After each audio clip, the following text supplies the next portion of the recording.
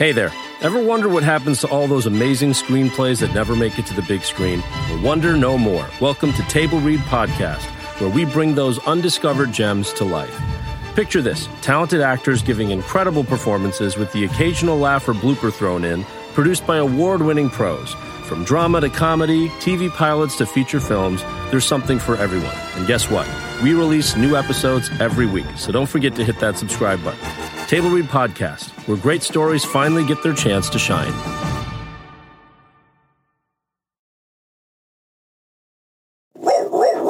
Are you ready for the news with a side of bell pepper? Seriously, what the are you doing? It's time for Trend Lightly. No! God, please, no! No! With America's sweetheart. Oh my God! The Queen of Glendale. Wait a minute. Who are you? The Irish-American tornado. Surprise, motherfucker. Molly McAleer.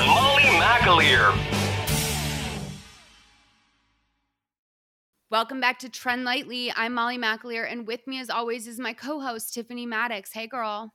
Hey, and I just want to say, Dobry došli na naš bulgarski slušateli. Okay? That's what I want to say. That's like my jaws on the floor. That was incredible. I know that you're addressing our Bulgarian listeners because, Big guys, time. we are the #1 entertainment news podcast in Bulgaria. Yeah. I didn't have that on my bucket list for 2021, but now it's here. I don't know if I ever want to let go of that. I mean, I'll take it. Definitely. What a lovely surprise. So to all of my Bulgarian brothers and sisters out there, I hope we keep doing it for you. If not, maybe let some of your neighbors know in other countries, and maybe there'll be some commonalities there. I don't know, but we appreciate you and, Absolutely. shout out. I wouldn't want to trend anywhere else.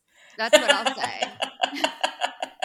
And, imagine my delight and surprise when I was getting my nails done this weekend, and the lady who's doing my nails is not my normal lady, but she was Bulgarian, and I was like, do you know? Do you listen? Do you want me to sign something?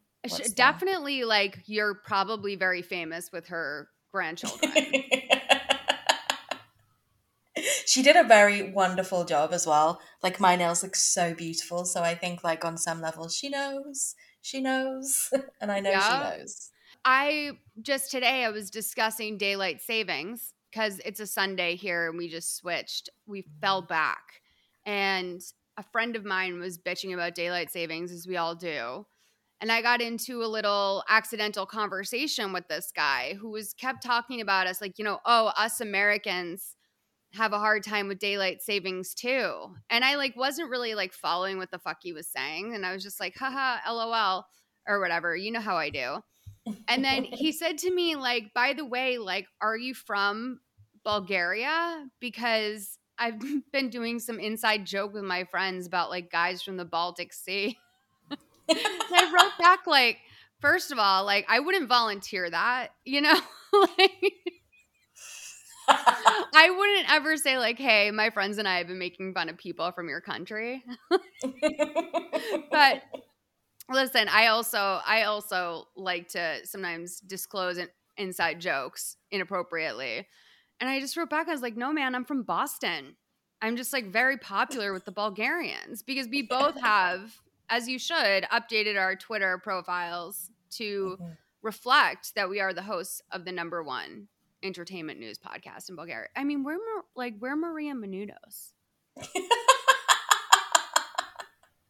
I changed the bio and then I sent a screenshot to my dear sweet husband, and then I listened to him read it while I was on the phone to him, and he lost his mind. It completely it took him by surprise. It was the funniest thing, and I was like, check this out. Because it's a fact. I mean, it is true. It's fact. It's not a lie. It's a fact. Yeah. No, absolutely. It does sound like a Molly lie, though. It does sound like something you might say. Oh, yeah. No, I'm going to Bulgaria to accept a podcasting award. That absolutely sounds like a weird thing that I would absolutely do, but sounds like a terrible pathological lie. Yeah. Tiffany, is there anything trending with you this week? I thought I would ask this. Oh, what's trending internally in my universe? Yeah, like I wanted to give a shout out to almond M&Ms. I had them for the first time this week and they are beyond. And I love a peanut M&M, huge fan my whole life. But these salted M&Ms, or no, I guess they're kind of salted almonds. They're incredible. They're incredible. Can't recommend them enough. That sounds delicious. I love an Gluten-free. almond. Yeah. Of course. Yeah, classic. I found my way onto like I love when you find your way into a very niche specific part of TikTok. For me, like the thing I'm getting served a lot of and I'm very much enjoying is people going to get weaves and wigs installed and then the person doing the installing doing a voiceover afterwards where it's just so like the comments are just so out of pocket. So there's always like some really lovely lady getting like her hair done and the person doing the voiceover is like infuriated with the fact that they've had to do someone's hair. And that's what I've been watching consistently. Is it their account? Like the hairdresser is on their Yes. account doing? Oh, okay. I didn't know Yeah. if it was like the person was in on the bit. Yeah, I think they must know that that's just what happens, but it's usually like that. I opened one earlier and the guy like begins the TikTok with this like okay, so like it's just like a big sigh. And then him calling like, people getting their wigs washed and put on and him calling the wigs ratty. It's like it's so delightful because they always look so incredible when it's done and they look so snatched and these people are clearly like masters of their crafts, but the price of entry is you have to be prepared to be insulted on TikTok to have like a really excellent weave. And I live for that. It could be a fetish. It could be. Or maybe like the hairdresser is selling these videos. And so they're in on the bit. Maybe it's not their fetish, but they know, okay, she's going to give me a discount because she uses these as humiliation porn. Yes. So this leads perfectly into our first story. Guys, I have to address this. Every week I threaten Tiffany lightly that I have to talk about Taylor Swift this week because being a Swiftie the last, year and a half has been fucking exhausting. Like I actually am one of the few people that doesn't think that there wasn't enough time between Lover and Folklore. Like the Lover era wasn't my most exciting one because I'm a rep bitch, you know what I mean? So it was a hard left for me. But I just have become completely obsessed over the last year and a half. And I was always sort of like, I really got into Taylor Swift through conspiracy theories. And then I just became completely obsessed with her music. Although I think I was like a rep bitch anyway. Like I think that I had found it before I'd gotten into the conspiracy theories. Anyway, all of that is to say that the next week of our lives is going to be fucking hell. Taylor Swift is releasing Red, Taylor's version. She's also coming out with a 13-minute short film based on All Too Red, the 10-minute version. The movie runs 13 minutes, of course. She's going to be on Jimmy Fallon. She's going to be on Seth Meyers. She's going to be on Seth Meyers 35 minutes after Red hits the Spotify store or whatever. Like she's doing a TV appearance in the middle of release night, which is insane to begin with. Then That's she's going to do SNL the next night. She keeps saying like, I can't wait to celebrate with you. Like it seems very loaded. We also are following all of her little like emojis she's been dropping. And of course the squirrel Halloween costume means something because the thing that she was filming at her house 2 weeks ago was called Acorn.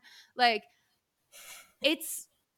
I know every time I tweet about Taylor Swift, and I always feel like I tweet in a way that is so inherently Boston, which is that I'm like, she's fucking sick. Like, I'm very mean about her on Twitter, but like in a way that to me is quite obviously love.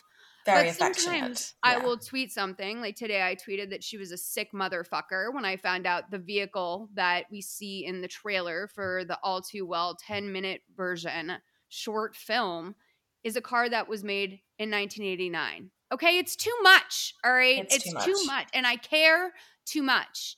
And I feel like I spend so much money on this and I spend so much brain space and I'm doing it all the time and I couldn't love it anymore, but I fucking resent her. I can't help it.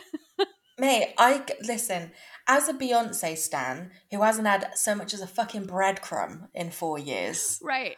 I'm sat on the sidelines like, you fucking what? Like, imagine being a stan for something where the person that you enjoy actually gives you anything. Like, Anything and oh, it must everything. be nice for you. It must be nice to be you. Because meanwhile, there are some of us out here who are in a drought, and we would love any one of those things. And all Beyonce keeps doing is giving us fucking clothes that we don't want to wear. Right. She's So, giving like, you athleisure wear that's hard to buy and even more difficult to exactly. wear. Like, it's none of it. That's the thing with Ivy Park is I love the idea, but it's not wearable for most people. It's not. It's really not. And it's like every time she drops something, I have to go, and then I know I'm not going to buy anything, and then I have to like post rationalize, like, if I had to buy something, what would I buy? And then I Right. almost talked myself into buying a pair of fucking sky blue, like, capri leggings that's got the stench of Tina Knowles all over them.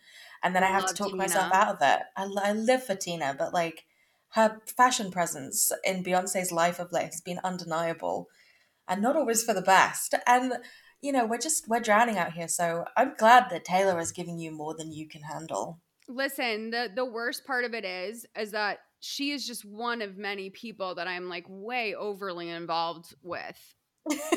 Being a multi artist stan is a full-time job. And I want to just point out really quickly that I was as we referred to me, the queen of indie sleaze. I wouldn't even take that, but you said that, right? I True. used to be fucking cool.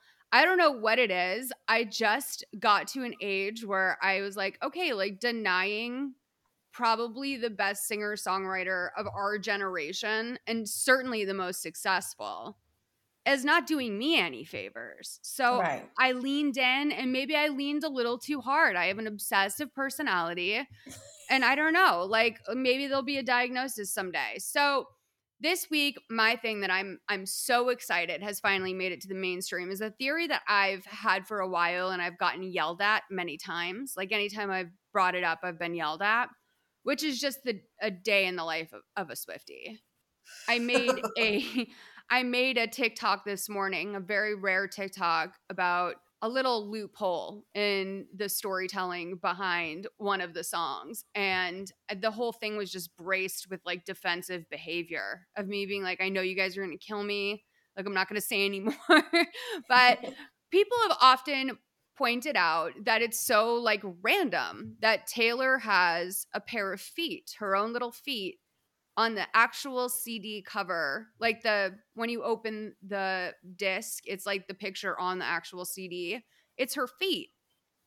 And I've always been like, oh, guys, it's not that difficult to figure out. Like, it's either she innocently wanted to put feet on her album because that was sort of like a Tumblr-esque aesthetic of the time. It's very MySpace, to have a little picture of your feet, innocent at 16. And I'm guessing either like that perv ass weirdo, Scott Borchetta, or someone was like, yeah, Taylor, let's do the feet one. Because that's money, baby. It's money. It really is. And It's such a good shout. They were about moving units, right? Yeah. Especially for that first CD. And so, yeah, I definitely, anytime I brought that up, it's like, no, Taylor picks everything herself. I'm like, okay, so then she has a foot fetish. Like, you know what I mean? Like, at the end of the day, there's definitely someone who had to have mentioned that this is like a thing. And I feel that she is very, very smart with her marketing. Everything she does is very intentional. And Yes. finally, there was another queen out there, Tick Marrow. She is a Swiftie and she decided to be brave and stand up and speak about this. So I'm going to play her TikTok first. And it's the assignment. So just to quickly explain, this is Taylor showing off the interior of the red vinyl. So everyone knows they're getting this 4 vinyl thing. It was $64 fucking dollars. I say bitterly. Like I know, I could sense that from the tone of your voice. No, because it's like easily like $200 in vinyl alone this year, but then I can't stop buying merch and I cannot stop buying I signed up for fucking Disney Plus and I've been passively taking a hit on that every month because I'm afraid to cancel it in case she drops something again, which is like an insane mentality. That's me and Beyonce, baby. Like, Yeah. I've been paying for Disney Plus just because of The Black is King, which I've only watched once. So it's like, girl, I'm throwing easily 12 hundo. Let's be for you 13 hundo, okay, into you this year. And it's starting to hurt, babies. So my thing is just like, okay, $64 for Red Taylor's version. You got to do it. 10-minute all too well. So yeah, she is like in just a black turtleneck, classic red era, red lip, jeans, and then bare feet with painted red toenails. Okay, back to the video.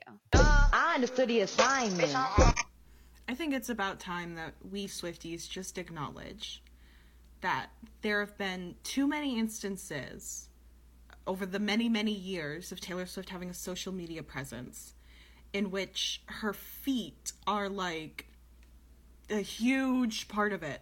At this point, it is literally impossible that she doesn't know about posting your bare feet on the internet. At this point, we have to accept one of three possibilities. One, that she just is into foot stuff.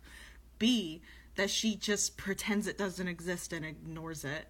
Or C, that she purposefully uses her feet to drive traffic to her videos via sexy feet comment. And we just have to accept that there's like a 33.33 repeating chance that Taylor Swift foot. Well, take Mara there being the Ed Snowden of Swift Talk, just fully blowing the whistle. Yeah. A brave individual. Brave. And saying what needed to be said, which is that, there's all this debate that happens in the Swiftie universe about what's on the table, what's not on the table, what Taylor would appreciate. And there's so much like infighting and bullying. Like, of course, I'm not a part of that, but I don't want to be a target of it at any point. But at the same time, I need to talk about this, okay? I've gone completely mentally ill and I keep buying records. And like, to your point about Beyonce, yes, I bought the $150 Lemonade set because we don't get a lot. And thankfully for both of them, when you see them live, it's worth every fucking penny. Like, totally. Yeah. Beyonce gives you a full-blown like career motivation lecture just through how she like executes a show. It is school. But yeah, so I'm thinking less that. So anyway, the whole thing is that they will say like, Taylor wouldn't put her feet on there, and I'm like, why? Because you're a prude. Like Taylor Swift absolutely has sex. Have you heard the song Dress? Have you heard that off of Reputation? She has adult sex, okay? But then like they're like, well, like I don't think she would do that because of XYZ, and it's like, dude, Taylor Swift is a goddamn genius and she's a fucking freak. And I would not be surprised if at 16 years old, she knew that the only part of her body she could exploit was her feet. And she did that. Yeah. She's genius. So in a way, I kind of like, I can't stand how Swifties like take away from each other's fun. Because I don't think Taylor's ever asked any of you to do that. No, and that is the most joyful thing sometimes about stan culture is just the wild shit that gets thrown between, various different facets of a community when you're waiting for something to drop. Like, you've got to amuse yourselves. So you might as well throw some wild shit out there. Well, okay, so tell me about your favorite stan moment that you've seen online in all your years of standing. Oh man, it's really challenging. I mean, as I said, I am a Beyonce stan, and I occasionally will, like, I'll put out into the universe how displeased I am with her for giving me nothing, giving me no crumbs, giving me not a single thing, like leaving me out to dry. And I will sometimes like flirt with like trying to stand for something else, but like at this point, it is an abusive relationship and I am in it. And so I cannot leave yet. But I do love that Beyonce stuff is sort of, because there's so much gap, because she hasn't been saying anything, releasing anything. All she does on her website is bloody birthday announcements. So like Beyonce's website, Beyonce.com, is basically celebritybirthdays.com as far as I can tell. So then like wild shit gets thrown around. But I've been getting a lot of the same old rehash stuff at the moment about Beyonce Illuminati, including doing frame by frames of her Coachella performance to show her morphing into a demon. And I interacted with it, and now that's all I'm getting. So I'm in that. I mean, don't love listen, it. it's so attractive. Like, those theories are so attractive. I would They're love so to fun. believe And that they always people are sacrificing babies to have a hit record. I would love to believe that. That's like totally up my alley. 100%. It's not that she is an incredibly hardworking, incredibly talented performer. It is that she's made a deal with the devil. I do also love that my favorite blind item of hers is the one where her and Jay-Z had a like Eastern European surrogate baby farm. Oh, That okay. they were using, that they would basically handpick these surrogates and breed children for like wealthy clientele. Like I guess as like a side hustle, like passive income or something. Oh, And I was like, yeah. I don't know if they need it. I don't know. Also, like, I can't imagine, like, I don't, it's just, why would, if you're Beyonce and Jay-Z, why would you risk getting busted for that? Yeah. That feels like pretty career ending. And I mean, it's so fucked up because you see the mental math, right? When you like step away from it and you're like, oh, they're putting together that like to do a surrogate is unnatural and therefore it's like akin to trafficking. And so let's just like invent this scenario. Anyway, listen, conspiracies are conspiracies. Please stay in touch with me about Red, you guys, the whole week. I want to hear from you. I don't think Taylor's going to be mad at you, although yeah, I mean, did I say that every time I like tweet something kind of questionable about her that's from a place of love, but I know is like on the borderline and exactly the kind of thing that will keep me out of every secret session until I die, despite, not the fact that I'm 37 as of this recording, but like I'm realizing I'm never going to go do something like that, partially because every time I tweet something like that, I get one quote tweet from a private account. And I know it's that bitch Taylor. I know because I'm a verified. Being verified is actually hell. I'm too much of a pussy to shed myself of the blue check, and I'll admit that, but being verified is a punishment. And the way I use Twitter, it is. I'll just tell you that. It is a bit like being like, it's like being pulled up to the front of the class always, even if you like have nothing to say. It's Well, like everyone's also, looking at you because they're like, say something, blue check. Go on. Yeah. Well, so it's like it's twofold, because part of it is that, not everyone uses Twitter the way I use Twitter. So I don't realize that so many verified people only deal in the verified tab. So like that's what happened with me and KFC. We will be getting to Barstool later, by the way.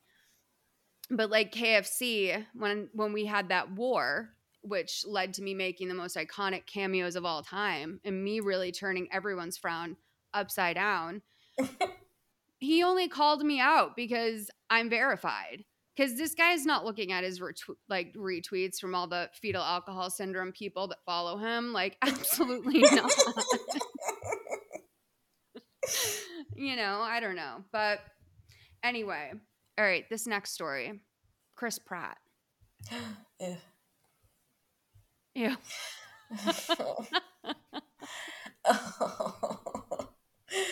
Oh, I hate this so much. I hate everything about this so much. I forget about him. What happened to him? Because I adore Anna Faris. I think she's so sweet and very funny and irreverent. And I sort of had really not very much of an opinion about her, other than I thought she was very funny and very talented as an actress, until I heard her podcast. And then she just read to me as just like a very easygoing, like chilled out, kind of a stoner, like just quite a sweet little normal stoner individual. And I was very like, okay, grounded even for Hollywood. totally. Like she's like she seemed like someone you could just kick it with and have a really chill time. You know who she's kind of like? She's Yeah. like a beta Pink.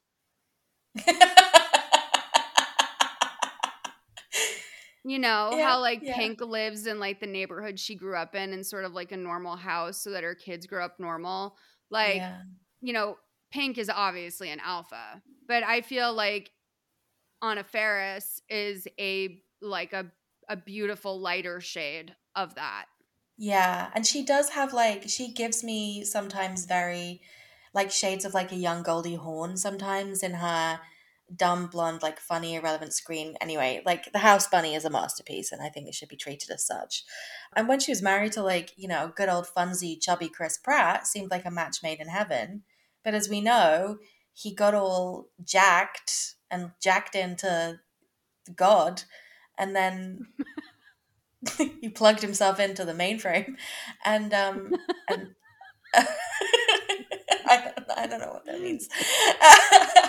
No, and now it's actually it's multi-meaning because he did plug himself into the mainframe, meaning like leading male frame, you know, like he became one of those lead guys, and lately he can't stop being a lead guy, like to the point where it's like definitely backfiring. I mean, I think people have been ready to be actively angry with Chris Pratt for a while. Yeah. But then the fact that he was cast as both Mario of Mario and Luigi, my boyfriend Luigi, and then Garfield, which is like first of all, I don't think anyone should be voicing Garfield. Garfield's fine. Leave him alone. He's the perfect animal. Just leave him alone. Okay. He doesn't need to. But then this guy, this all-American Christian guy that like literally does Instagram lives in like a faded American flag sweatshirt. How embarrassing. Like, he's for the people. I don't know. He's also one of those guys that like I maybe know him most from GIFs. And I feel like that sort of like hurts him, but he does feel like a Chris Pine or something where it's like I have no idea who that is. Like, I would be in a room with them and you would say he's famous and I would be like, okay, I guess, like maybe, you know, or are you pulling my leg? I wouldn't know. But yeah, he was like the chubby guy on Parks and Rec, which I think bought him a huge pass, the way that I almost say that J-Lo, a lot of the goodwill she's gotten is because she played Selena, because we love Selena. Right. And so he plays this goofy guy on Parks and Rec. Everyone thinks, oh, you know, Anna Faris is so chill. She wouldn't marry like a douche. And he's so funny on this show. But like plenty of bad men have happened to good women. Oh, totally. And also, I think there's something really intoxicating about, like, if you've always been seen as, like, chubby and funsy, kind of soft around the edges, in the physical and, like, you know, in the sort of existential sense, that you're sort of unthreatening. And then if you go through a physical transformation, it's really what happens to you, because we live in a culture that's so deeply fat phobic and praises weight loss for anything. Doesn't really matter if you lose a lot of weight because you're unwell, whatever. We just praise weight loss. That like, when you start to like absorb that reinforcement, that positive reinforcement, you start to believe your own hype.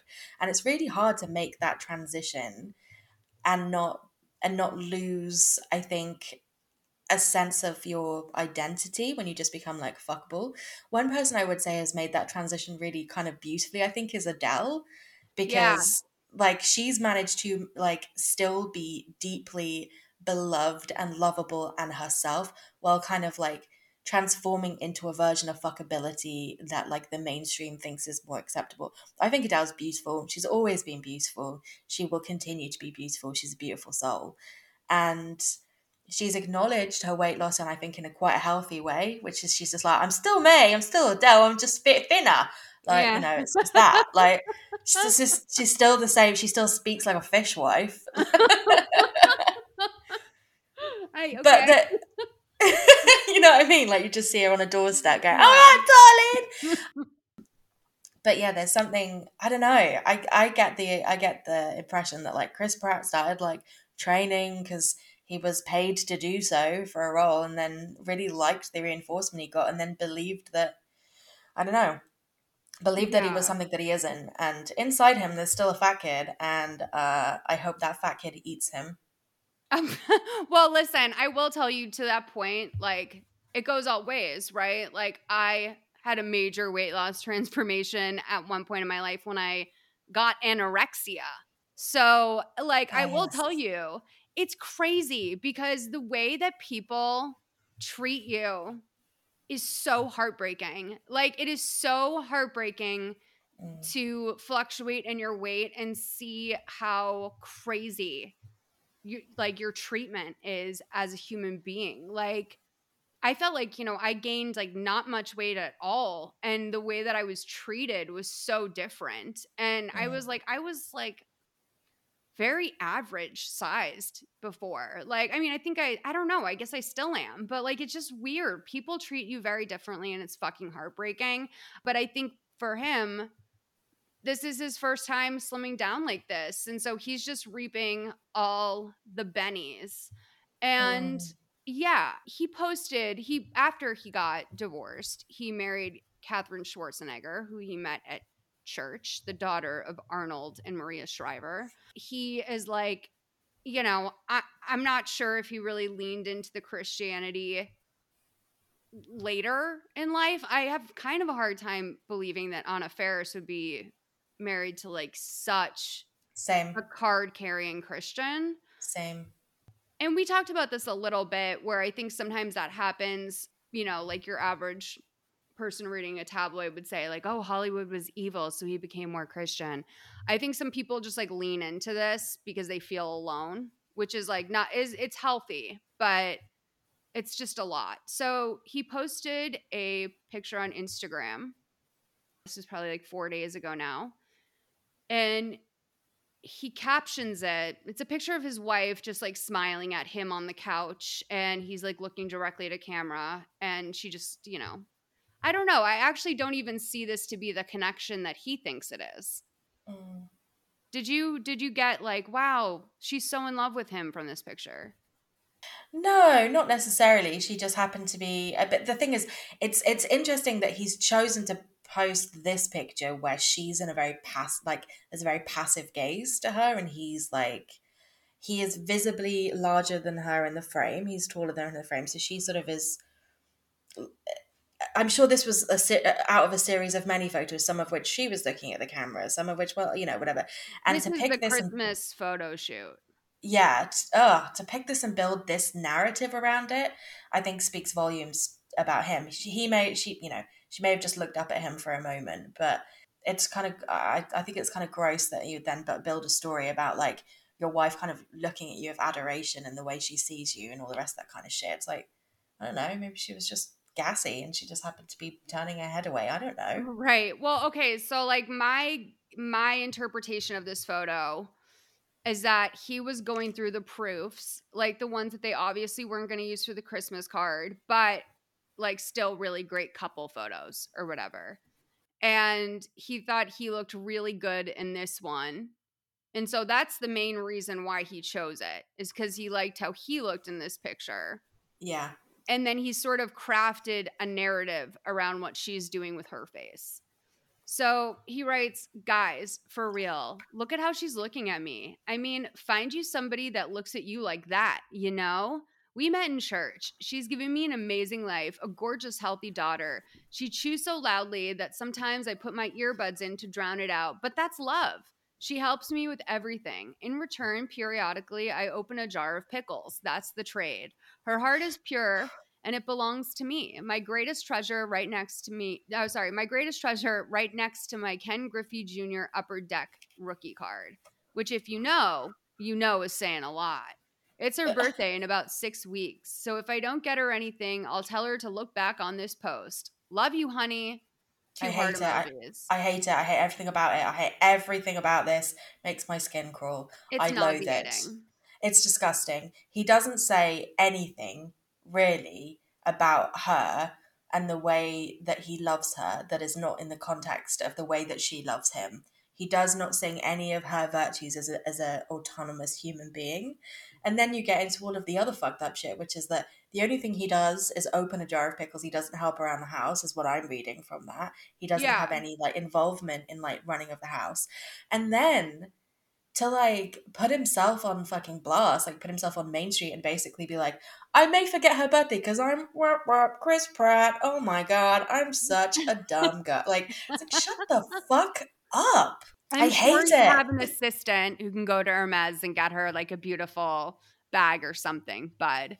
But here's a little reading comprehension thing I want to just point out, okay? A lot of people are saying like, oh, she's just as important, she's just more important than your Upper Deck rookie card or whatever. No, he's saying that like the Ken Griffey Jr. Upper Deck card is number one. Yes, that's what I got out of that. And she is sliding in right next to it. So this is like, I don't know. I know that's supposed to be a joke, but it's just, one, it's not funny. It's hack. Two, it's disturbing. Like, more than anything, it's disturbing. If it would have to be a really fucking funny joke. It doesn't have like the Ryan Reynolds, Blake Lively touch to it. No, it does not. It does not have any real self-awareness. This also reads to me as like this is like Christian Girl Autumn posting a picture that would go on her like MLM page, like where she'd be like, guys, this is my husband. He's like, you could flip the switch on it really quickly and she'd be selling you some like really ugly leggings. Well, you see that slightly crimped hair. You know that she's bringing us Monet. Monat. I was like mortified to find out that it was pronounced Monat. That was like crazy for me because, I mean, why wouldn't it be Monet? Monet. Yeah, it should be Monet. Anyway, that's all the consulting I'll do for you guys. But Pop Crave then points out, gotta love Pop Crave. Do you love Pop Crave? Of course I love Pop Crave. Okay. Well, Bulgaria, if you don't know about Pop Crave, you guys have to get We're going to put you onto this. Guys, listen up. Pop Crave on Twitter. So Anna Faris trends on Twitter as people show her love after ex-husband Chris Pratt praised his new wife in an Instagram post saying, she's given me an amazing life, a gorgeous, healthy daughter. Anna Faris has been open about her son Jack's health issues. So one of the things that's sort of maybe lesser known about their divorce, because I would say there's not a lot known really at all, is that he divorced her because apparently he wanted a much bigger family. And she was afraid to have more children because she gave birth to her son, Jack, premature. And I believe that he might have had some sort of like brain damage as a result. Like he has some special needs, you know, right, as many preemie babies do. And this felt like, I don't know, this felt major foot and mouth to me. I didn't think that he would take such a direct swipe at his son. No, but in a way, I feel like it's this weird subconscious thing. I agree. I think it is subconscious. Definitely doesn't feel intentional. But I think he probably doesn't have the foresight to be able to read something back. Obviously, clearly he doesn't have the foresight to be able to read something back and see like what the fucked up things are that the internet will read into it. Like, and there are so many points in that whole post that can be picked apart and dissected for hours, days, months, years. And so the healthy child thing is just one in a slew of comments. But I agree. I think it's probably a subconscious thing that he has a gorgeous, healthy daughter. I mean, it's one step away from the word perfect. She gave me a perfect daughter. Right. And like healthy is something that I think that you're supposed to say in some ways. Like you're supposed to value that above looks, and she's still a baby, so it's not like she has a personality. Like you can't be like my super smart infant. Because they're all stupid for a very long time. They're big fucking dum-dums. They don't know anything. But yeah, like basically he went on to feel very sorry for himself. Before we get to that, we should talk about his mother-in-law, Maria Shriver. So people always talk about like Republicans in Hollywood and how like there's none except for like Stephen Baldwin and Scott Baio and Dean Cain and people that have been cast to the side, you know? But guys, what about Chris Pratt? Yeah. Garfield. Yeah, doesn't Chris Pratt's brother, isn't he a cop, and didn't he go and storm the Capitol? Am I misremembering that? No, but let's go with it. I don't know, but let's go with that as fact. I think Chris Pratt's brother is a cop in some town somewhere, and he had links to the storming of the Capitol. I don't know if he did it directly or he was involved in it, but that's what I know of Chris Pratt. So he's been leaving us breadcrumbs that he may not be an entirely great person for a very long time. Oh, I That mean, being one I of them. think he left a fat loaf when he when it was revealed that he follows white supremacists on. Oh yes. It's all in the family. It's all in the family. Yeah, and listen, you know, sometimes you accidentally follow a white supremacist. You don't know. Maybe like maybe things have changed over time since you first followed that person. I'm not trying to buffer in case I am following one, by the way. I'm just saying that, like, in this day and age, sometimes we're accidentally following someone who we don't agree with in a very fundamental way. Yeah. It seems much more intentional with him and very like fuck you in a way. It's just, to me, it's like egregious that everyone acts like there's no Republicans in Hollywood, no people that would be on a different page than one another. Meanwhile, like half these people are not vaccinated and some of them follow white supremacists on Instagram. So Maria Shriver, you know, she piped up. We have a TikTok here from Kelsey Likes Things that goes into all of her various statements. Great question. If you didn't know, Maria Shriver's been working in journalism since like the mid-'80s. And on the day of Pratt posting his IG caption, Shriver put, "I can't agree more." Then the day after, once all the drama starts rolling in, she posts, "This is so sweet. Now show us how you look at her." And yesterday, Shriver comes in with a full-on damage control post. These comments on this IG post have been ruthless. How's Jack? This appears to be a hostage situation. And my personal favorite, where does your other child fall in line after the baseball card? So, yeah, the third day, what she had posted was, "I want to remind you today what a good man you are, what a great father you are to Jack and Lila." And there's a weird space between and Lila. So, you know, she did a little deleting. She did a little rephrasing there. And then she goes, "What a great husband you are to Catherine. What a great son-in-law you are to me. No punctuation in this. What a great sense of humor you have. I love you, Chris. Keeping your wonderful self.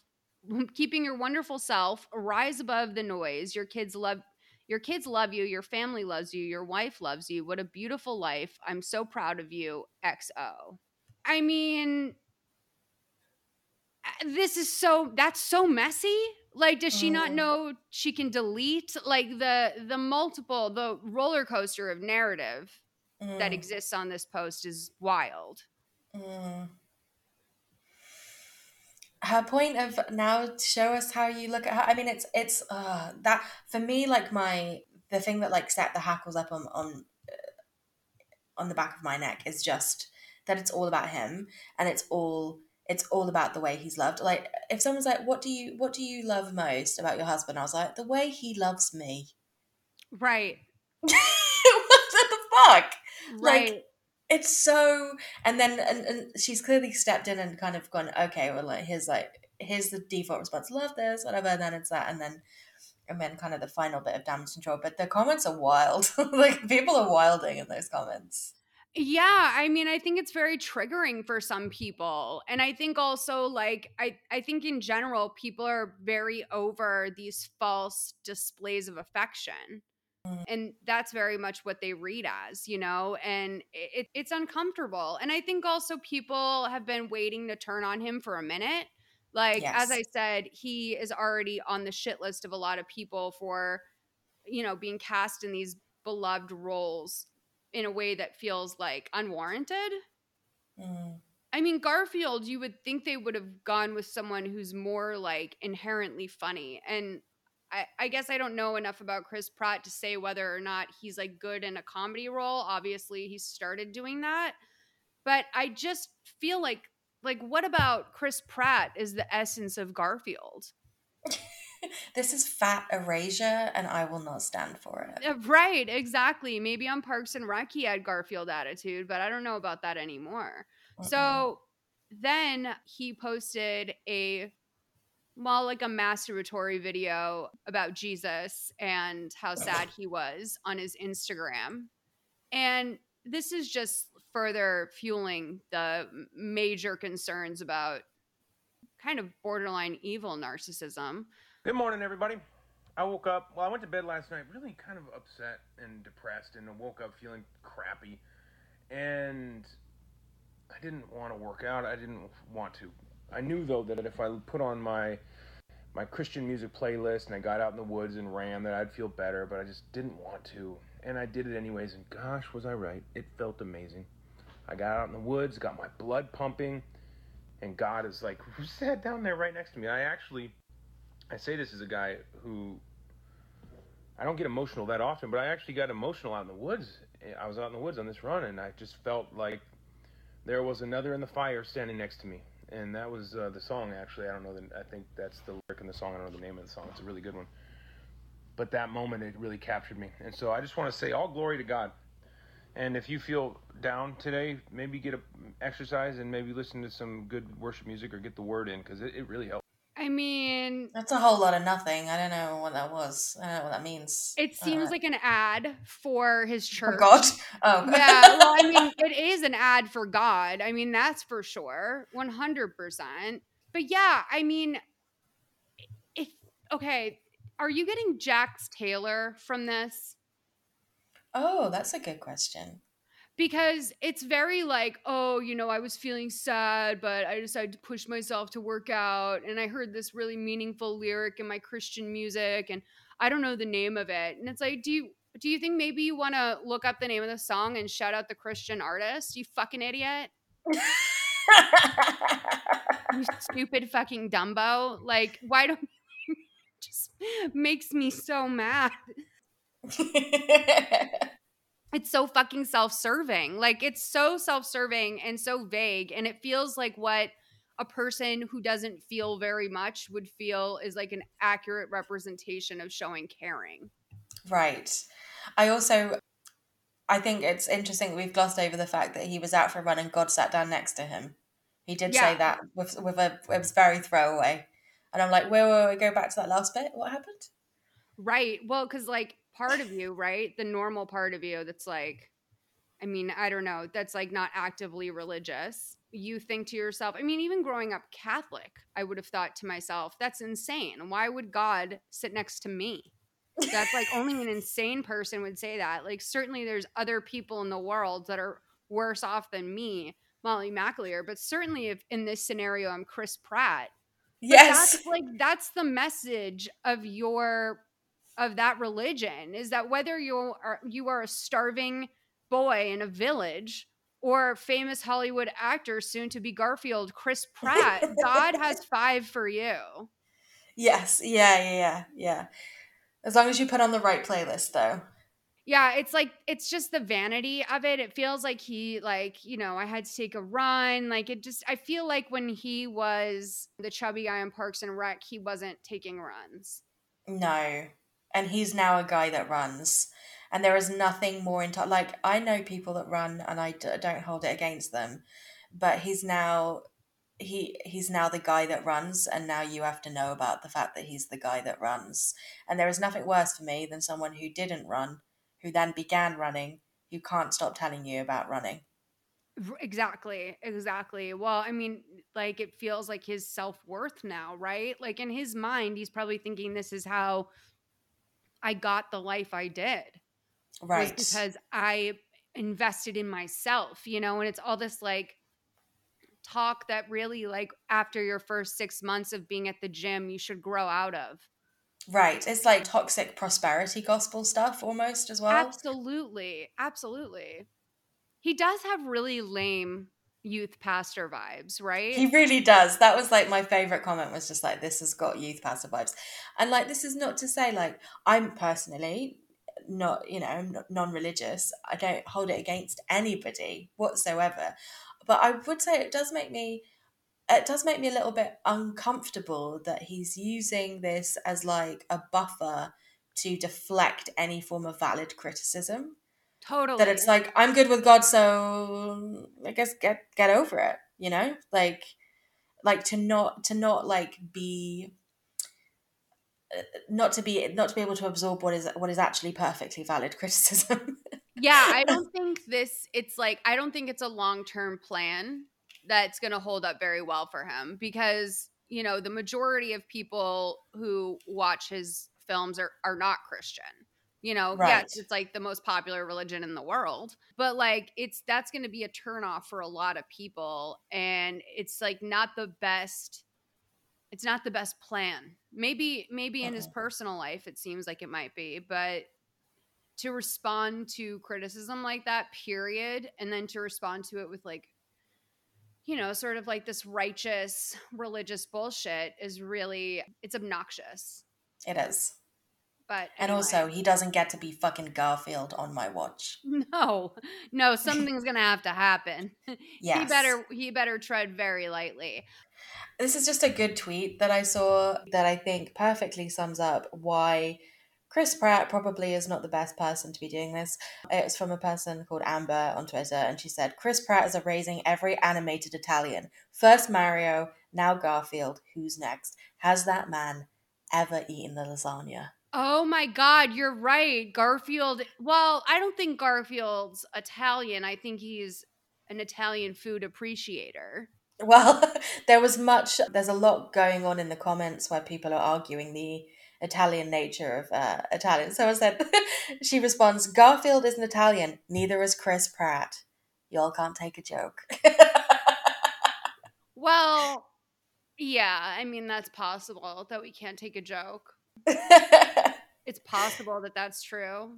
But I feel like when you're putting any sort of nationality on a beloved feline, when his owner's name is John Arbuckle, I mean, where did he come from? Very true. Very true. I don't know. And I feel like I've seen Garfield in a beret a lot. So I don't know. He could be French. But it's very funny that he eats lasagna. And he hates Mondays. Every time I think about the lasagna, it's like such a funny food. It's a stroke of genius, the lasagna. It's also my love language is lasagna. That's how I show love. If I really love you, I'll make you a lasagna. And I will take sausage in it?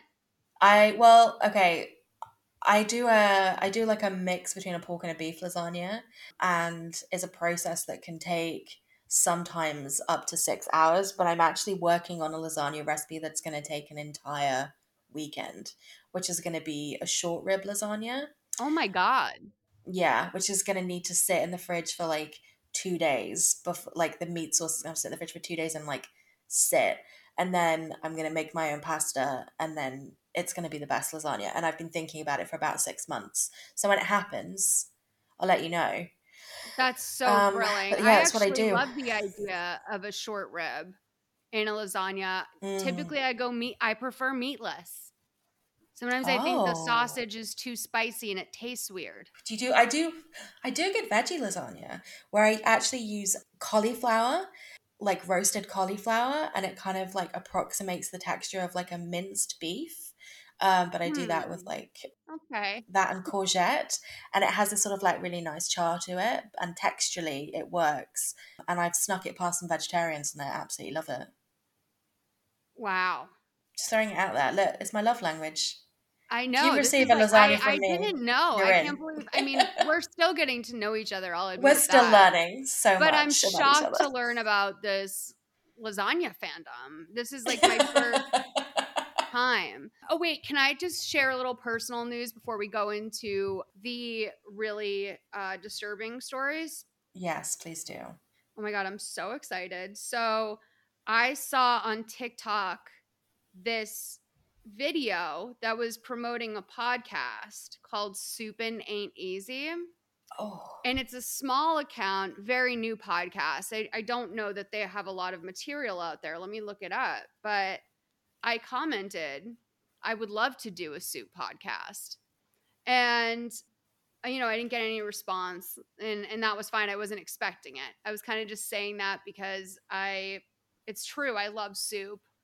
And it's like my favorite food. And I could talk about soup forever. I've had to defend my love of soup many times on this podcast with my previous co-host. But yeah, no. So they have like 4 episodes in their new season, but I mean, they actually do have quite a few episodes. They run about 50 minutes, and every episode is named after a different soup.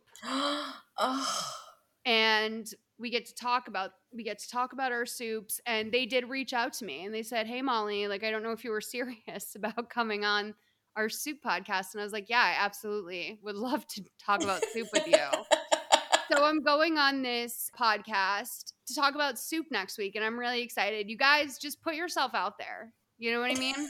Like, I really am a nobody on TikTok. I have like 5 videos and they all look like just like garage sales. Like, they're like so chaotic looking. I get like no traction on there whatsoever. And somehow these people, they managed to click on my profile, click through, see that I am verified on Instagram, and that drove them to want to ask me. So it doesn't matter. You can be a nobody on TikTok. Just voice your wants and needs, and eventually someone will get back to you. I promise you. I love Soup that. ain't easy.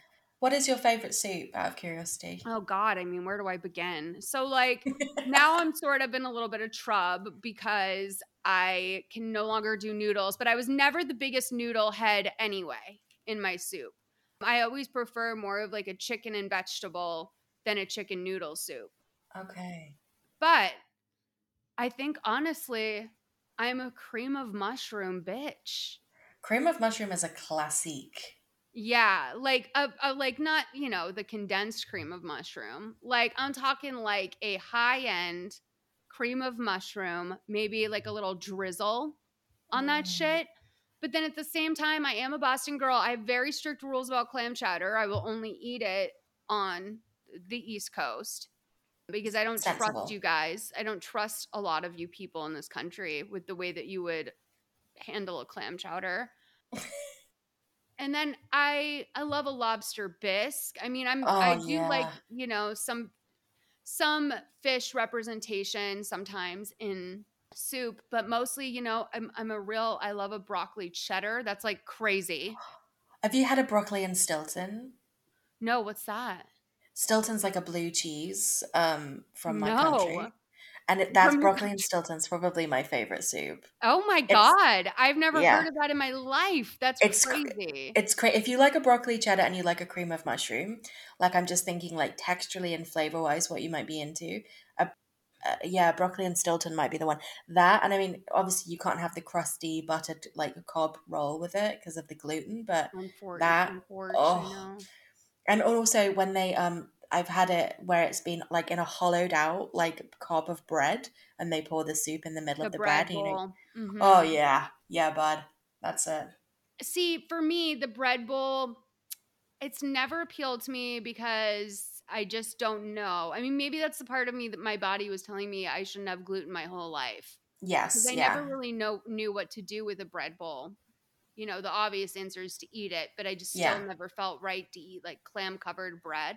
Because that's a big one back east, is the clam chowder and the bread bowl. Legal seafood, shout out. But yeah, no, I love it. I saw Progresso has some gluten-free ones. I don't know if I told you, I went to Japanese a couple weeks ago when my friend 420 Boobs was in town, and I ordered a miso. We went to Japanese because we thought, oh, this is like going to have the most gluten-free options. The miso wasn't gluten-free, which I'm like blown away by. Yeah, because it's the soybean paste. It's the same as, because obviously soy sauce isn't gluten free either. You've got to be fucking kidding me.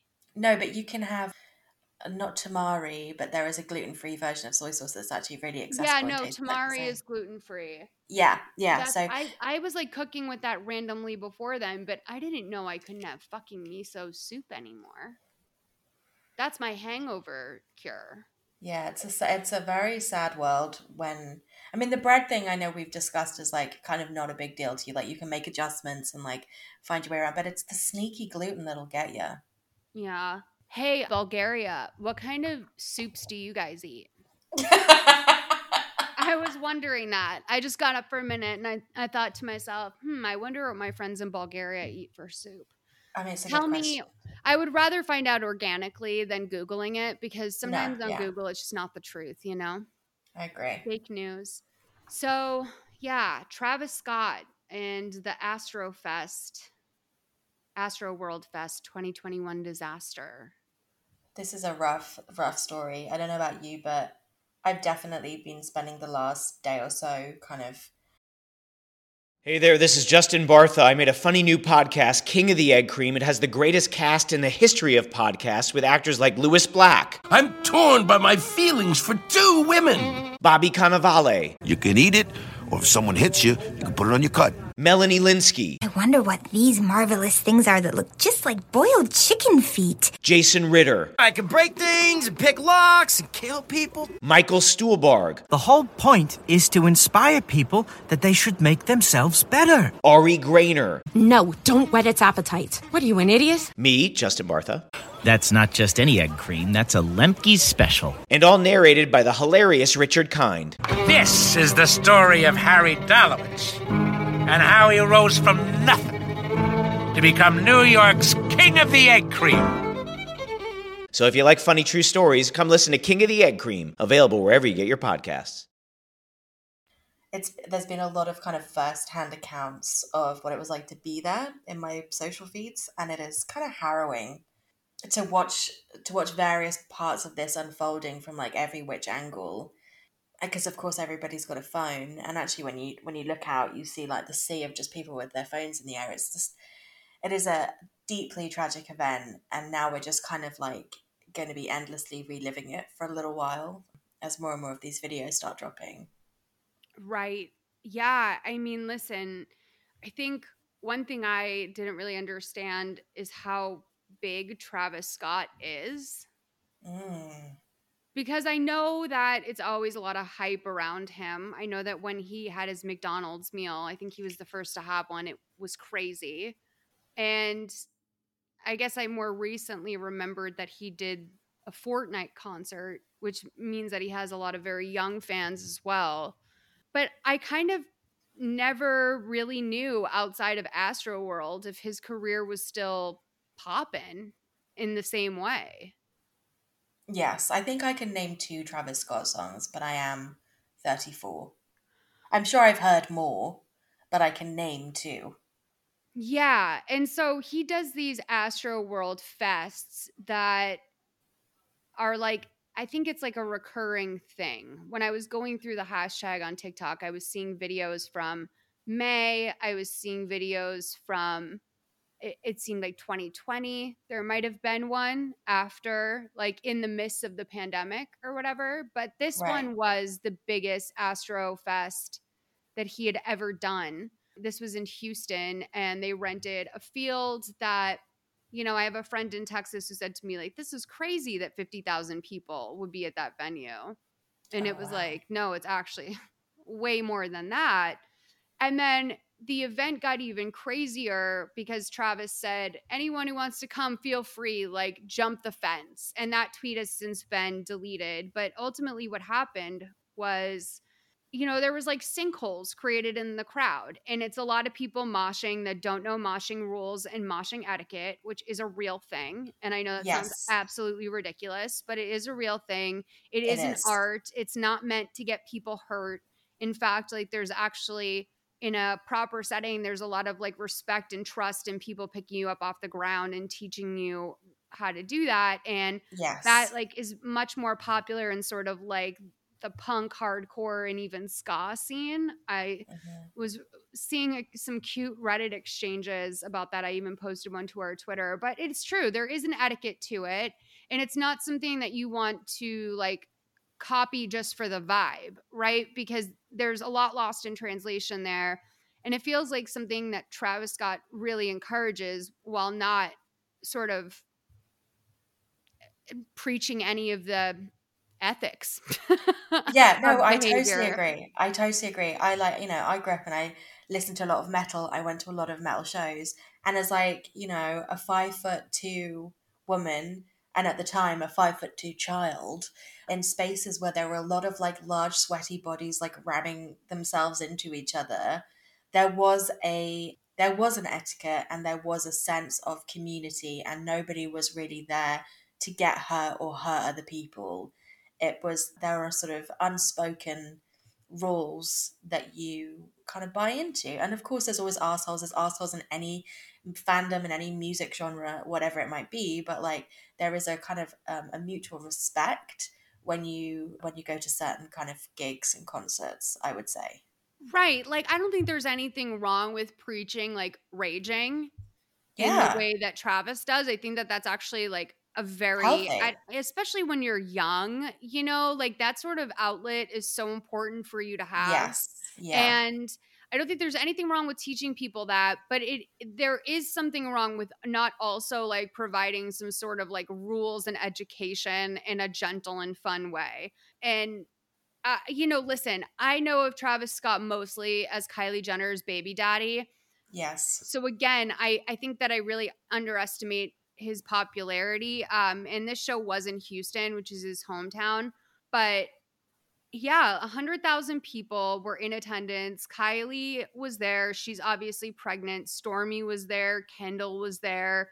And also we're like, a little bit over 100,000 people who were all, I'm seeing a lot of accounts of people saying that, everyone was like fucked up all day and everyone was dehydrated. And it was a really long day, and things didn't start to get crazy until I think it was the opening act before Travis came on. And once he was on and everyone was sort of locked into their places behind the gate, or the barricades, it became a nightmare situation with people just pressing harder and harder to get to the front, and lots of people being thrown around. There was a really horrific account that was written by the girl Sienna. We'll post it to our Instagram when this episode goes live. But she and this other guy, I think his name is Aiden. I'm not sure. I followed him today on Instagram too from our account. But they were the two people that put themselves up on the platform and were trying to get security and the cameraman to pay attention to what was going on and to stop it. But I mean, it's a nightmare scenario. My first reaction was that I've been to like literally hundreds. Like a conservative estimate is 200 concerts in my life, starting from when I was a baby. Like one of my first memories is being at a Grateful Dead show with my mom, and I probably was just about 2. So I actually think music is a family event, and I think that it should be normal. I mean, I've seen babies at Bonnaroo, like camping out Bonnaroo. Like it's like actually a really great thing to expose your child to, and it's like great culture. But I know like the youngest person that died from this, I think was 10 years old. That sounds like a Fortnite fan. Yes. And I'm seeing a lot of people saying things like, why did his parents even have him there? And it's like, I don't know, because it's been a tough 2 years. And like this concert came around in this guy's hometown and everyone was going. It was like, I don't think anyone knew that this would turn into the disaster that it did. And it seems like very few souls who were there are like cold to what happened. I agree. Most of the people who are pushing back are people that like just can't admit that it went very poorly. My only thing that I can imagine in terms of like any sort of lack of accountability Travis might have, or like maybe like less his fault, is that this guy does a lot of drugs. And like maybe his brain is fucking fried. Who knows? Yeah. I've seen a lot of very shit takes in the last couple of days as things have started to unfold.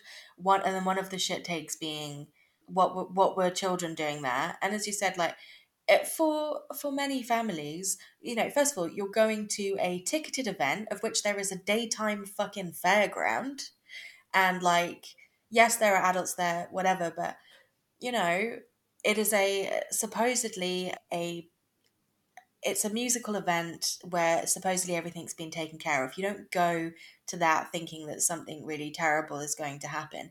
And I could throw it back and say, well, there were children going to see Ariana Grande at the Manchester Arena when there was the bombing. So it's like, I'm sorry, but you don't set like an 18 plus for every single experience, because first of all, kids are going to want to go.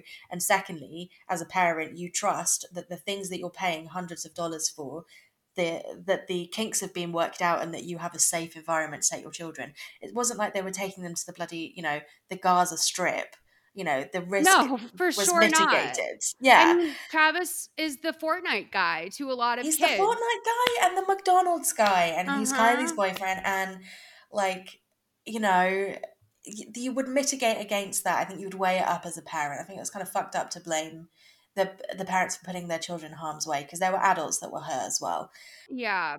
And I saw another very shit take on TikTok, which was about how one of the people that had died was someone who was larger. They were larger bodied, and they were saying, well, if they had gone to the gym and lifted, they would have been able to lift themselves up. And I was like, are we fucking blaming victims for being trampled to death? Is that what's happening?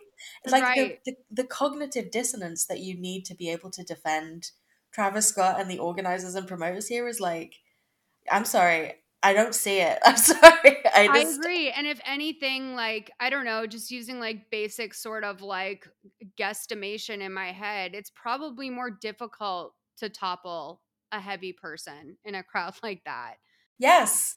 So it just doesn't make any sense. 11 people, I think 8 is still being like widely reported, but as of today, I heard it was 11 people died because of this. I think it was 8 people on the scene, and there was over 100 people hospitalized and over 300 people treated for wounds at the festival, or some sort of other injury at the festival. This is the second page of Sienna Faith's post. She was the girl who jumped up on stage and was screaming at the camera guy. She goes, more people began to scream for help. Some began to collapse. The music continued. Hundreds of people ripped their vocal cords apart, screaming for help, but we were not heard. There was nowhere to go. My friend was trapped between people on every side of her, and she desperately tried to move towards the rail. It was no use. The screaming intensified as more people realized that they could not breathe. We begged security to help us, for the performer to see us and know something was wrong. None of that came. We continued to drown more and more. One person fell or collapsed. It doesn't matter how it started. Once one fell, a hole opened in the ground. It was like watching a Jenga tower topple. Person after person were sucked down. You could not guess from which direction the shove of hundreds of people would come next. You were at the mercy of the wave. I watched my friend be dragged away from me and lost sight of her. I began to realize in that moment that there was a way to die that not many people knew about, being trampled to death. I saw terror in every eye that I met, even the ones that told me to breathe and stay calm.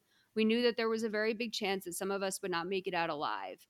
I was pushed away from the rail into the crowd of people where I could hear from another direction the shrieks of animals. It was all happening around me. The sinkholes of people. I was moved back towards the sinkhole I started at and was pushed to the edge of it. I sunk my feet into the ground, put my arms out, and tried to stop anyone from entering the circle or pushing those already in it. I was shoved further to the ground, my face down at the cold, hard plastic below us, and I saw the body of a man, his face below mine.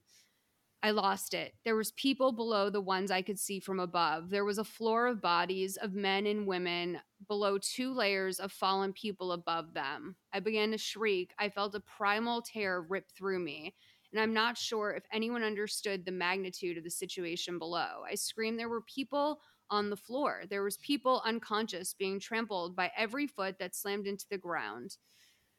As each individual tried to keep themselves upright, I saw his face. I became a shield for him. I think he smiled at me. Then I was shoved to the side. I saw more shoes slam against the ground, exactly in the spot his body lay, face up. I couldn't help him. I couldn't help any of them. I didn't stop screaming the entire time. No one knew that there was people below those that they could see. I almost met the same fate. I was losing balance and I asked a man to grab me. He pulled me up, and once I righted myself for just a fraction of a second before I was sucked back into the crowd. I couldn't take what I saw. I had to get out. I had to get help. I had to do something. Somehow I went to the back of the crowd at the guardrail. A man pulled me over it. There were so many people just standing there. Like nothing happened. Like people weren't dead a few feet from them. I saw the cameraman, eyes glued to the stage, elevated on a platform that looked directly into the crowd. I climbed the ladder and pointed to the hole, telling him people were dying. He told me to get off the platform and continued filming. She says here that while she was screaming at him over and over, he wouldn't look in her direction, so she pushed the camera and pointed it toward where I had just come up from. So I actually think that line is very fucking important.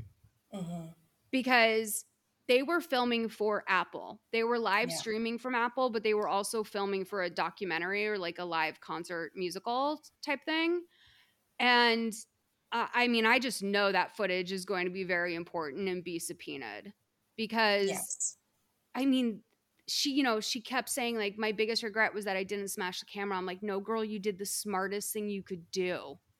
And you got footage of these people being trampled to death. Like, it's insane. It is horrifying.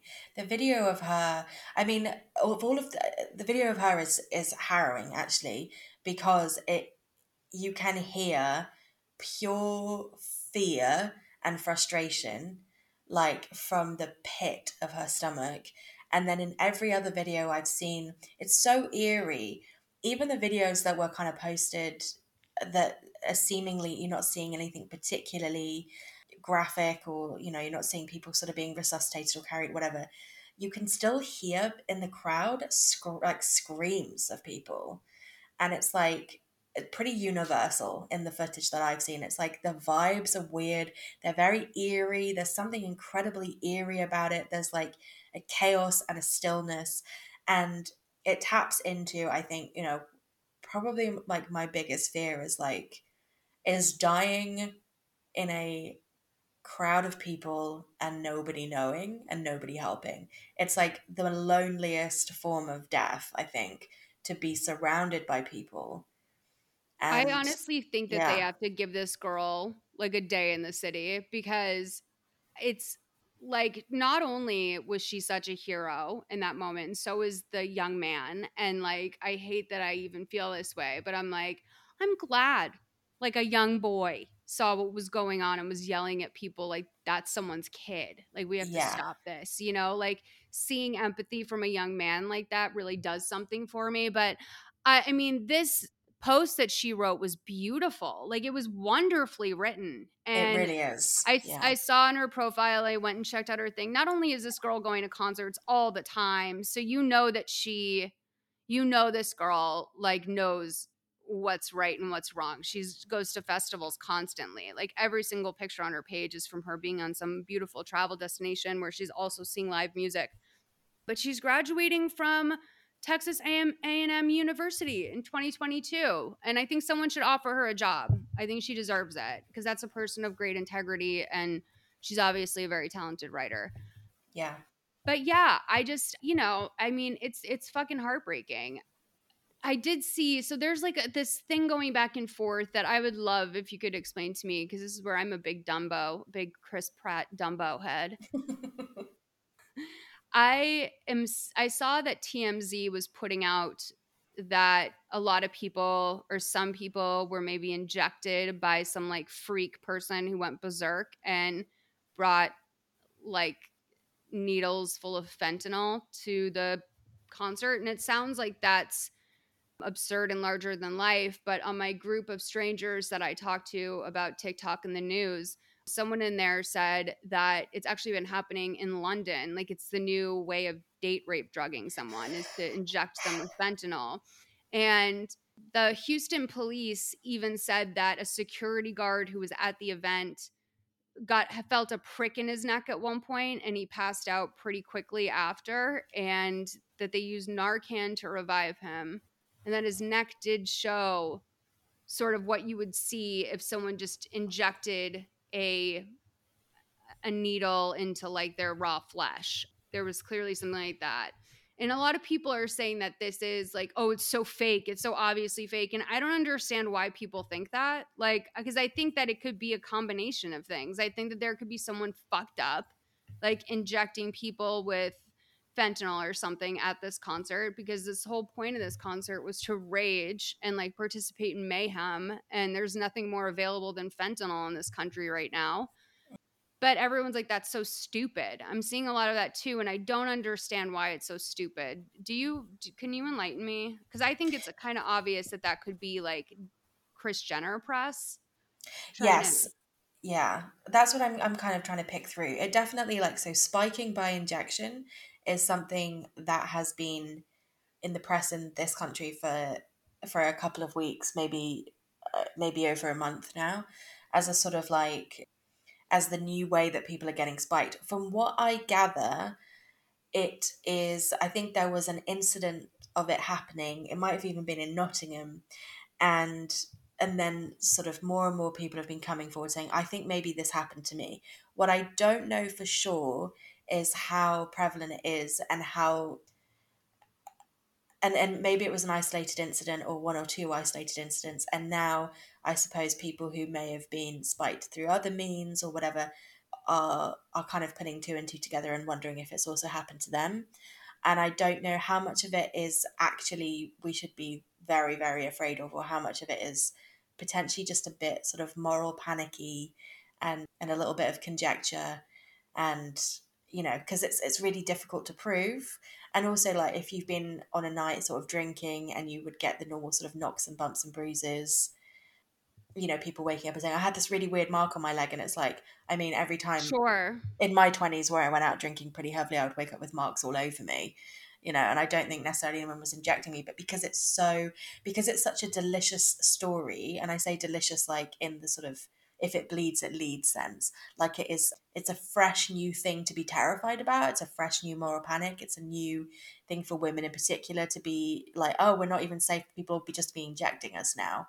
That I think that it's almost taken on a life of its own as a story. Right.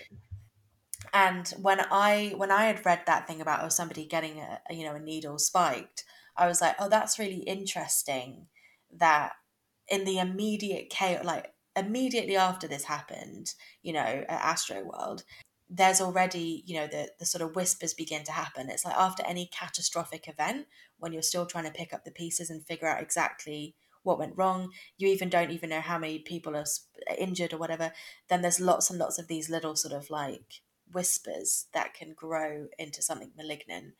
And my first thought was, it's interesting that this has come out as an immediate thing when there's been so much press about it in the UK. It does have that little Kardashian PR spin smack to it for sure.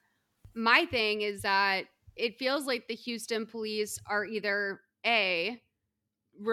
repeating that out of school, which feels like incredibly rash and like maybe not something that would actually happen. But two, I mean, the guard was revived with Narcan.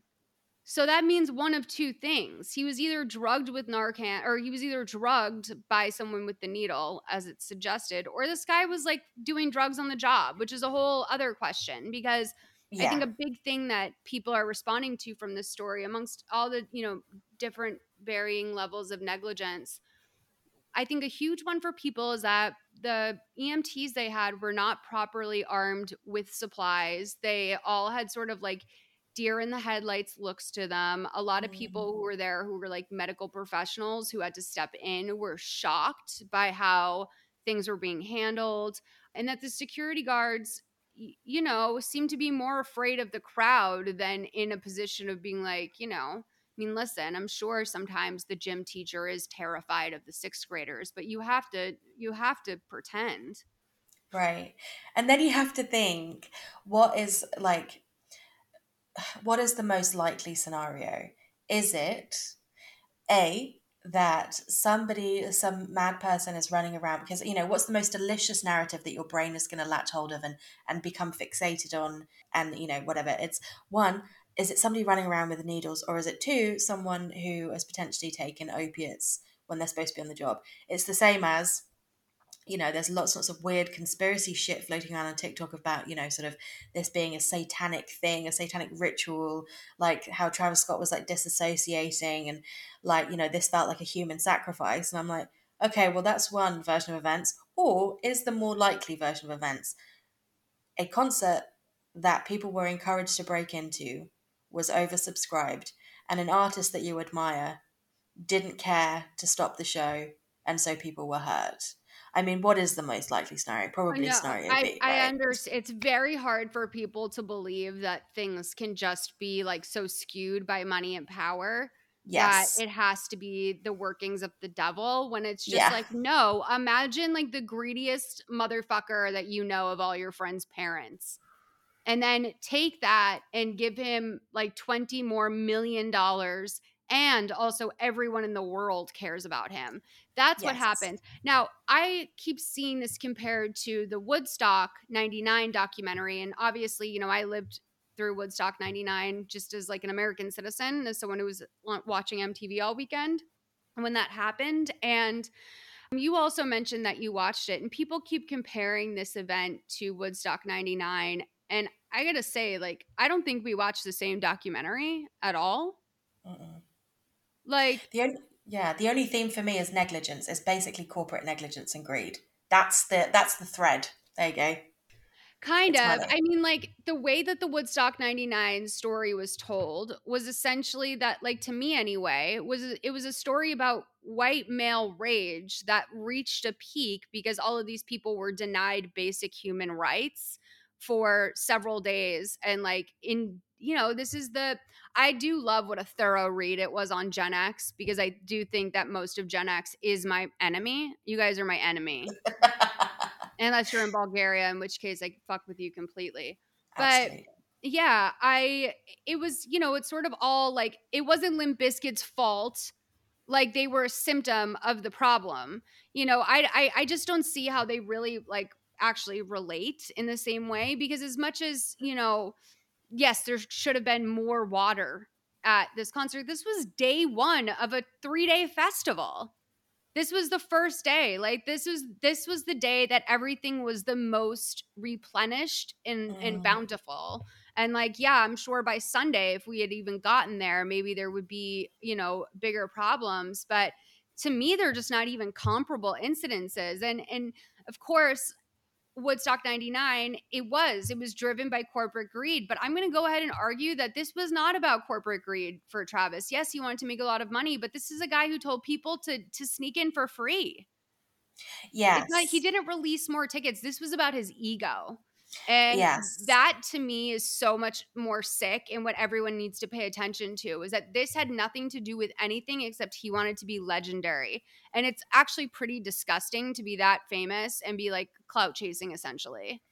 Totally. That was going to be my question to you, which is that, I mean, I've seen many takes as well about the environment in which this was allowed to thrive. E.g., Travis Scott has a precedent for creating, like, whipping people up into a frenzy in shows and doing this kind of thing and putting potentially people in harm's way as a sort of like, in a sort of weird contrarian factor.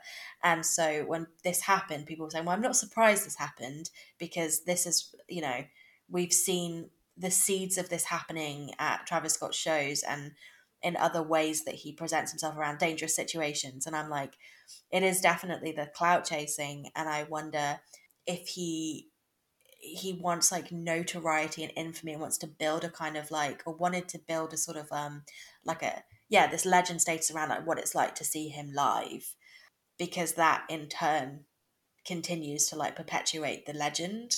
Unfortunately, it went incredibly sour and in the most devastating way possible. Yeah. And it was, and I totally agree, it's ego. It is ego. I want every single last one of you hoes to apologize to Tana Mongeau, okay? She did nothing wrong. Yeah, I mean, she did nothing wrong. That's looking like a dream in comparison. No, I know. I'm truly kidding. I do want to do a TanaCon app sometime. My most like intelligent purchase in my life was TanaCon hoodies. The weekend it was going on, I was like, oh, I gotta get this. Are you fucking kidding me? But yeah, so let's skip to some TikToks. Now, one of the many things that was being circled around was this account from a former producer who had worked with Travis Scott, or like a potential manager type guy. And it was going all around on Twitter. So he decides to say, hey, this is me, and make a TikTok and tell some more about that experience. Travis Scott is the worst person I worked with in my entire career in music. 8 people are dead and hundreds more are injured after Travis Scott's callous, reckless behavior at Astroworld. And I hate to be the one saying this, but I saw this coming and I tried to tell everyone. The story that D-Dot is telling is true. I'm Travis Scott's former manager. I'm the one who had a seizure, and I'm the one that he left for dead in a basement in Los Angeles. I originally told my account in 2013, and then it recirculated on Reddit about 6 years ago. The stories coming out of Astroworld and all the videos documenting the evidence are quite clear, and they align with what I know about Travis Scott. When he sees people in harm or danger, he tends to only continue thinking about himself. And to make it worse, he's been doing this for years at other concerts. I could go on and on about the theft of sessions, assaults, and all the lies that he's told in his career, but the thing that I want you to understand most is this. Travis Scott is the worst person I worked with in my entire career in music. He got the loop.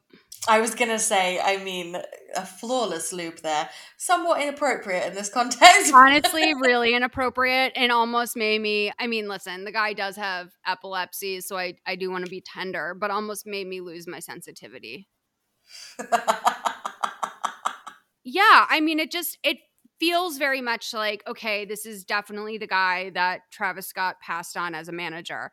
The seizure thing is fucking incredible though. And I do wonder, I started to realize, like, when I was re-listening to this, there's like a little bit of a Patrick Bateman quality to Travis Scott, in that when he doesn't really say much, he doesn't really talk much. I mean, he's like, I saw someone on TikTok say in a comment that he's basically like the perfect corporate mouthpiece, which is why he has been so commercially successful, is because we don't really know of him as saying anything. But when you look back on like the couples quiz, he like barely knew anything about Kylie. That was like an iconic meme of him just like not knowing anything about her. But then also he did an appearance on like Jimmy Fallon, I think, and he was talking about how much he loved like being in musicals in high school, and something about it just felt disingenuous. But like the one time we hear him talking, he's like singing musicals.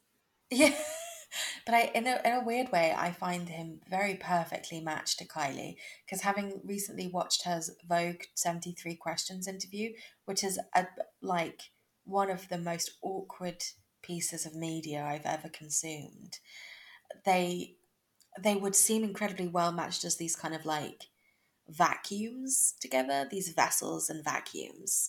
I don't mean that to be like completely shady to Kylie, but like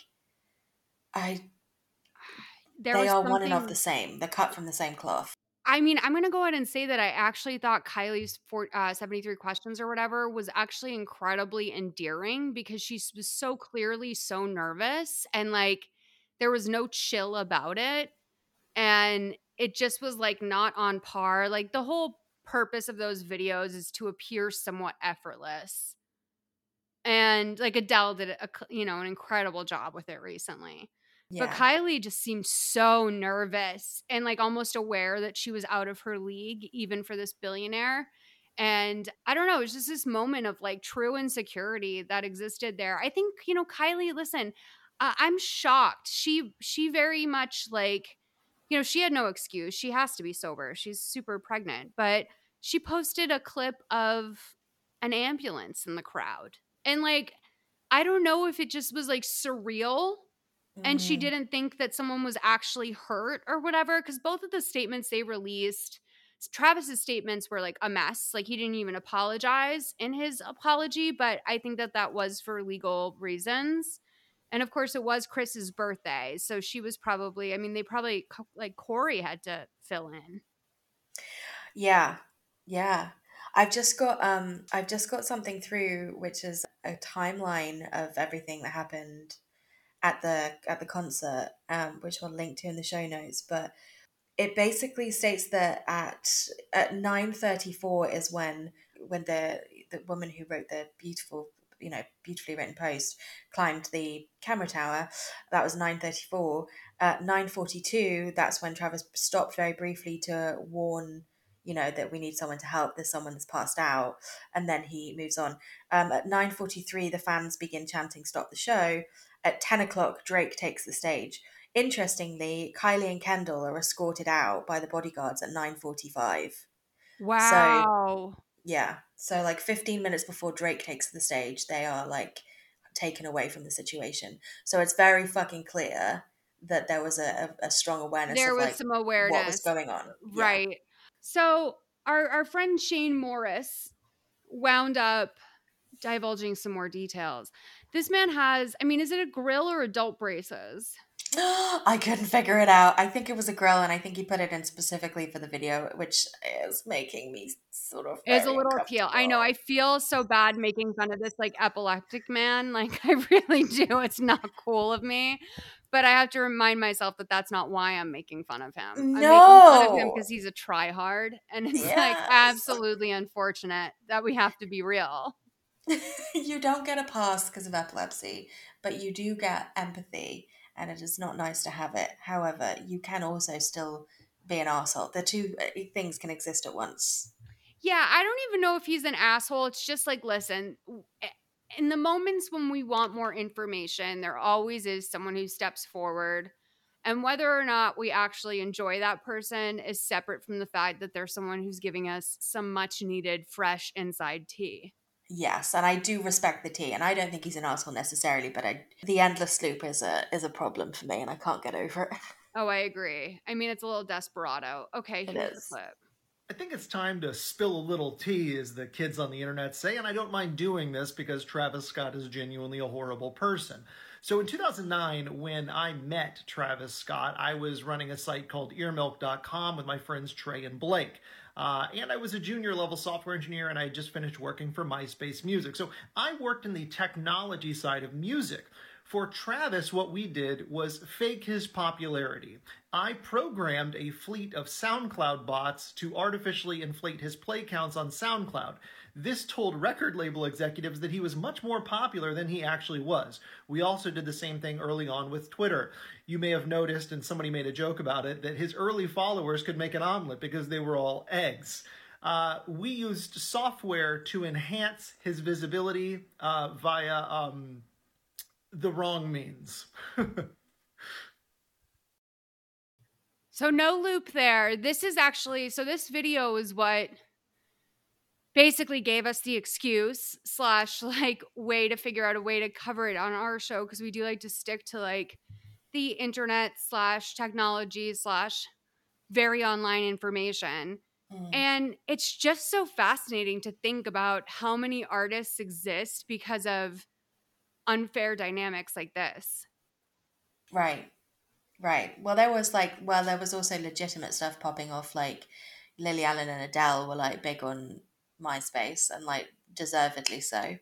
And then occasionally you've got the Travis Scotts of the world who are basically, it's a self-fulfilling prophecy there, right? Like how many times have you seen somebody on TikTok and then followed them because they've got a high follower count? You think, well, there must be something here.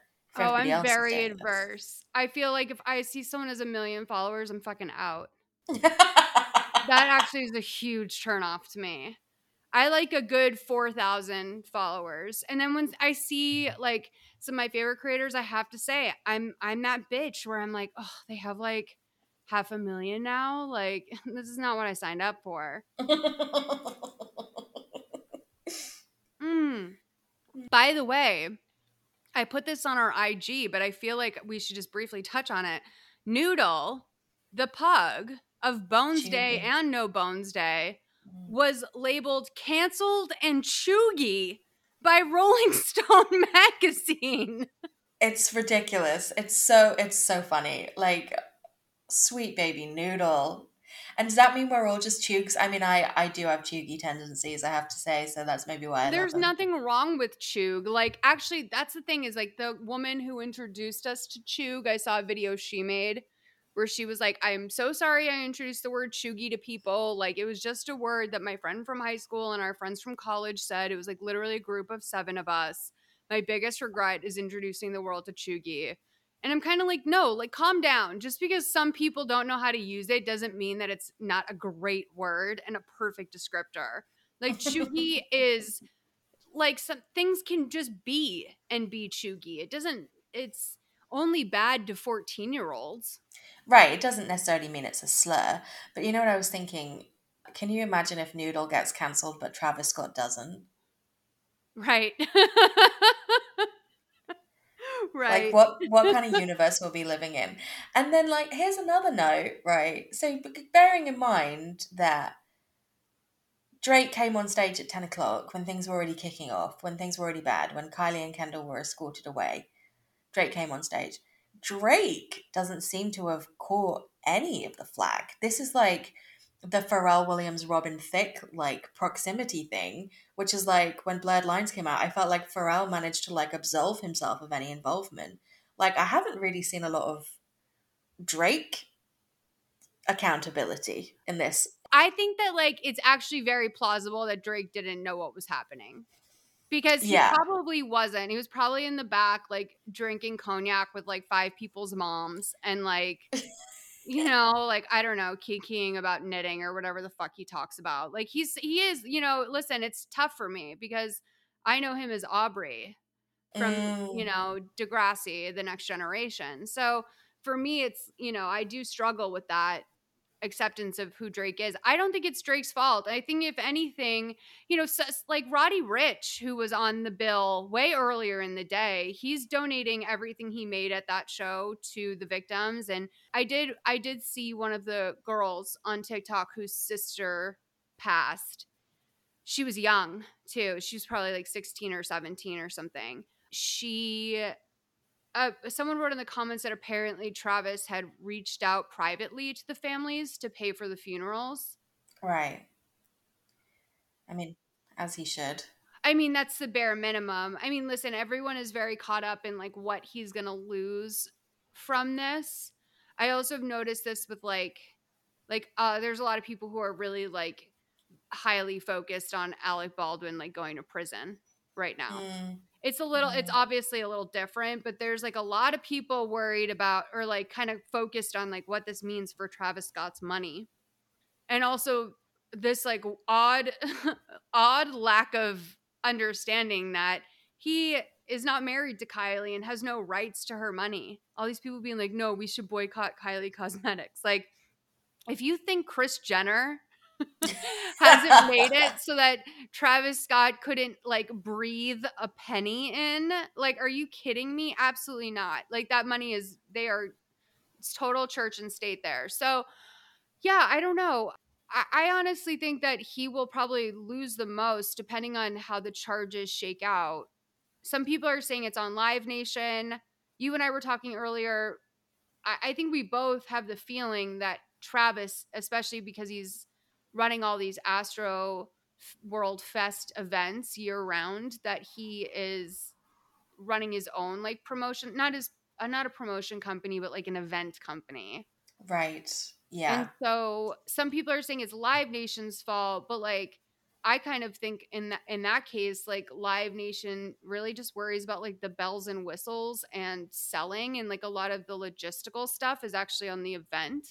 I agree. I think that's probably the most likely. As far as I'm aware, Live Nation don't do the actual factual, the running of the trains on time stuff that goes into making an event. They just deal with the infrastructure around the money and the ticketing, the attendance, maybe some of the promo, but you know, it's when it comes to the physical nature of how a thing runs, I'd be very surprised if they had their hands in it as much as whatever company Travis is set up or using. I mean, that's conjecture, but, I mean, I think it will end in civil suits also, because I mean, there's plenty of argument for him sort of, I mean, I think he really put a nail in his coffin when he tweeted to break into the show. And I think that he Yes. obviously knows that because he deleted that tweet, which almost, I'm like, dude, don't delete now. Like I've noticed as well, like in a lot of the responses thus far that have been public from both him and Kylie, that the wording has clearly been through a sort of liability filter. Yep. And it's very clear that there's a lot of sort of careful wording that's going out. So obviously like expressing sympathy, but there's no real admission of regret or guilt, because that would basically make him culpable for acknowledging that he was responsible. Yeah, Kylie saying the word fatalities kind of threw me for a loop. Yes. Yeah. Because I was like, oh, that doesn't, I don't, I'm sure she maybe knows that word, but I wouldn't think that would be like her natural response. So yeah, it was very, they obviously, Travis is open to a lot of civil lawsuits right now. And I do think that these people, I think that counseling should be available to like literally anyone who was there and wants it. And I feel like anyone who was hurt should be compensated in some way, because you actually are, like, it actually is a big part of your contract as an artist and as a touring sort of show to make sure that your audience is protected. There is liability there. Totally. The venues don't take it on. That's why no one's suing the venue.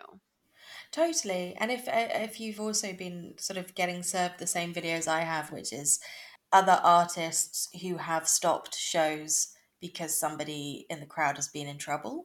I'm getting a lot of that content at the moment. Like ASAP Rocky, there's a great video of him like basically stopping and getting very, very angry and very, very verbal, very, very vocal to like pick these two girls up that have fallen and telling everybody to get the fuck back because everyone's crushing against the barriers. There's a Linkin Park one, there's a Foo Fighters one going around. There's even an Adele one because a girl passed out in the middle of a concert because someone was like, yeah, but how would he know? There was so many people. And it was like, here's an Adele concert where there was 95,000 people and she saw somebody basically fainting and was like, stop this shit. So Right. like the case against Travis Scott is kind of building, especially when you see people go on stage and tell him something, especially when you see the crowd's eye view, whatever it is, that I think all of these things will also come out when we get into the realm of like the civil suits that are going to come out. Like, how much did he know? At what points did he know? And when did he choose to ignore his power as the artist, where everybody's looking at him on stage to be able to potentially diffuse the situation? Yeah, one thing I kept thinking when I was watching, like, there's this video of him on some sort of like device that's suspending him above the audience, and it seems like he's like looking down into the audience and watching this guy get like hauled away basically, who looks close to dead. And I kept just thinking like, oh my god, if I ever like accidentally become Kelly Clarkson or something, like I have to wear contacts, because if that was me, I genuinely would not see that was happening. Yeah. And this is this place where I keep coming back to, where I'm like, is he like just like brain dead? Like, right. Is it possible that maybe he's brain dead? And I don't mean that in like a flippant way. Like, I mean like dead serious. I feel like this guy has probably done a lot of drugs, and like it's fair to worry about his cognitive abilities at a certain point. Okay, lighter subject before we then transition into, another horrifying story. The Edit Party. I saw this TikTok this week for, I don't know, I mean, it felt a little bit like an ad, but it also felt a little bit like a high-scale endorsement of this woman talking about how she met her online friends for the first time. And all of these friends came from the Edit Party, which is an open 24-hour-a-day Zoom. Every 24 hours, they have to restart the Zoom. But you go to this website, and you can join, like, dozens, hundreds maybe. What's the max? Do you know on Zoom? I don't know. It seems like a first come, first serve vibe that probably if you're like being obnoxious in the chat or something, you could get kicked out. but everyone is on mute the whole time. That's like the understood rule, is that no one takes their mic off. And it's just like, it's like pure working if you want to. And I don't know, like part of me feels like I don't, as an only child, we both are. Part of my soul doesn't call to that, but it's the thing that I really love about Doja Cat. Like it's the exact thing that I love about Doja Cat, where I'm like, I know who she is.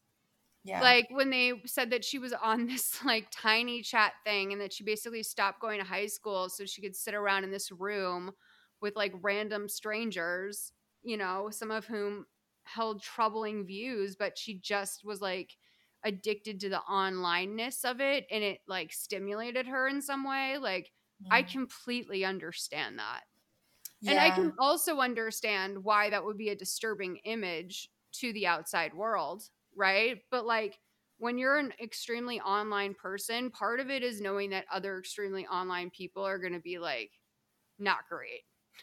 Yeah, it get like when I had my little crew of friends like many years ago, some of whom I have now met in real life.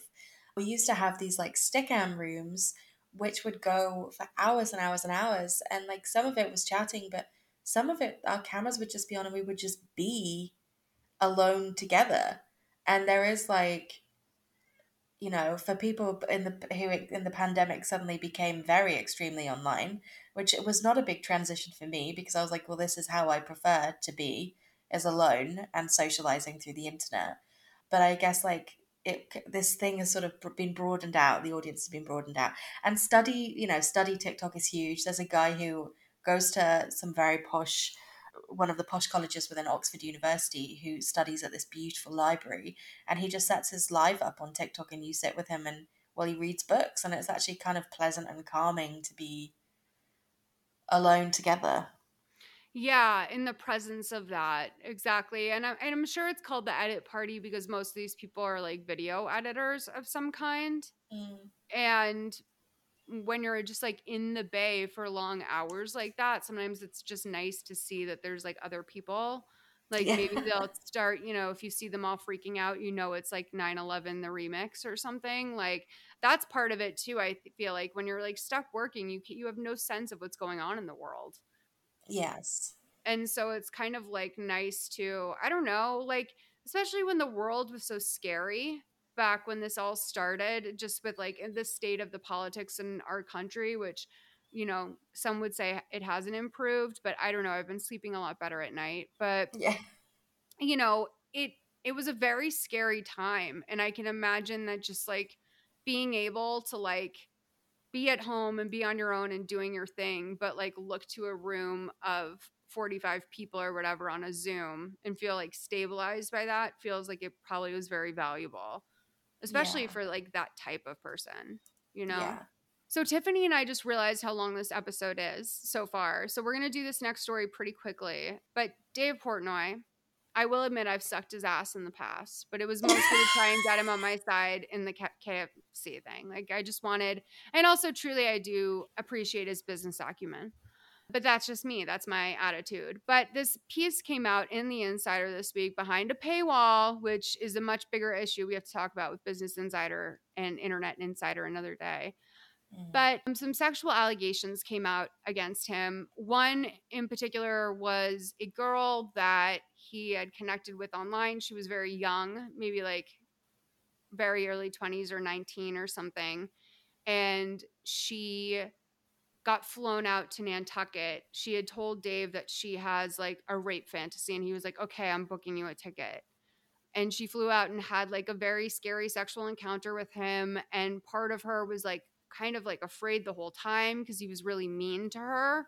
And, it just was a scary sexual encounter. And she says that she didn't like verbalize a no, but like she was very like it, anyone who was paying attention would realize it's a no, right?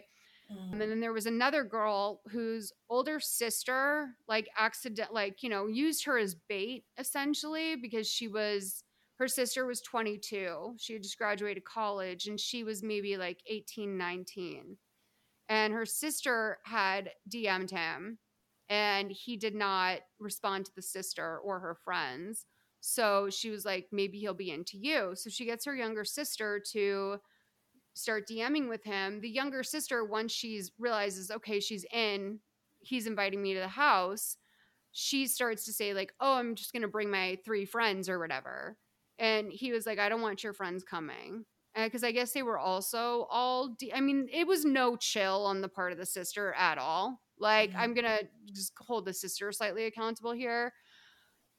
But yeah, like, she wound up going to his house during the daytime, and he, like, roughed her around quite a bit, and like she felt like it just escalated to a sexual encounter in a way that was very scary.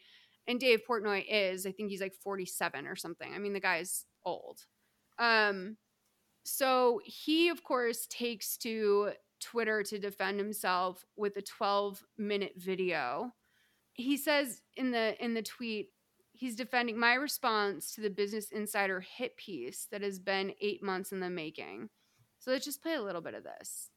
This is great, though. The one thing about this that I do want to point out that's kind of iconic to this era of apologizing, it's that he does the David Dobrik and James Charles recent apology thing, where he's like, there's been so many people around me, like, telling me not to talk, telling me to do it this way. Yeah. But I'm just, I just got to be straight with you. And I'm like, what the fuck is this new formula? Like, who comes up with this? And then the worst part is that they're all doing it. Like, this is certainly something that Dave has made fun of, probably both of David and James Charles, like, for this exact thing. Because this is the other thing, is that Dave hosts a podcast with a 19-year-old TikToker who's in the Hype House named Josh Richardson, and Canadian boy. And like, Josh is in with all of them, the Charlies, the Dixies, I think he dated Nessa. I don't know who that is, but I just know the name. But like, they're all in that. And so this is giving Dave like even more sort of unprecedented, especially for Barstool, access to barely legal teen girls. Right. Which obviously is his jam. So let's play a little bit of this. Okay, so Business Insider finally published. The hit piece says it's been 8 months in the making on me. Not the normal hit piece, not the normal stuff about jokes we've made, videos we made, things we've done at Barstool. This is far more serious allegations, portraying me, painting me really as a sexual deviant. Serious shit. So lawyers have been talking to me, boards, you should say this, you shouldn't say this, you should do that. Listen, I've ignored everything they said. I'm going to do what I always do. I'm just going to tell the truth. Shoot from the hip and tell exactly how I feel and where I'm at. No written statements, no pre-planned things. Just me being me, and it's worked for me for 20 years, and I'm going to tell the truth. Okay, so a couple quick things. For those who don't know, Dave Portnoy has had no less than 3 sex tapes leaked. He's also considered, this was a part of the Insider article that was interesting. Basically, like, when Penn National Gaming acquired Barstool in like an insane, unprecedented deal for this like hybrid blog and t-shirt company, they basically kind of put in place a loose system where anything Dave says ultimately can't hurt the company. When Penn bought the company, he said to, someone on the team that he basically had 5 years where he was going to be, forced to work for the company. Mm-hmm. But that after that, he was going to go into buying sports teams and other things like that. Like, Dave's going to leave Barstool the second he gets to it. And then there's also, it seems like, a lot of infrastructure where people within the company are basically saying, like, don't worry, we'll push him out. Like, if he gets to be too much of a liability, we'll push him out, and we can do that. So it's kind of fascinating that Dave, like, could lose like the most authentically Dave thing that there is. And like, that is the price of selling to a corporation. I get emails all the fucking time that are like deeply personal from people asking me about something I can put on Hello Giggles or something I can take off Hello Giggles. And I'm like, babe, literally don't know who works at Hello Giggles. I wouldn't even know who the contact is. Right. Like once you're not associated with it anymore, you're like not associated.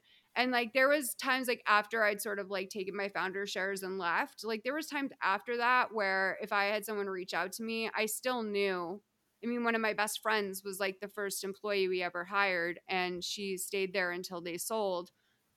I could still reach out. Like I still had that pull there with those people. But there's no, I mean, you just, when you sell your company, you have no effect on the whole thing that you built. And that's very scary to me. Right. I Yeah. don't know.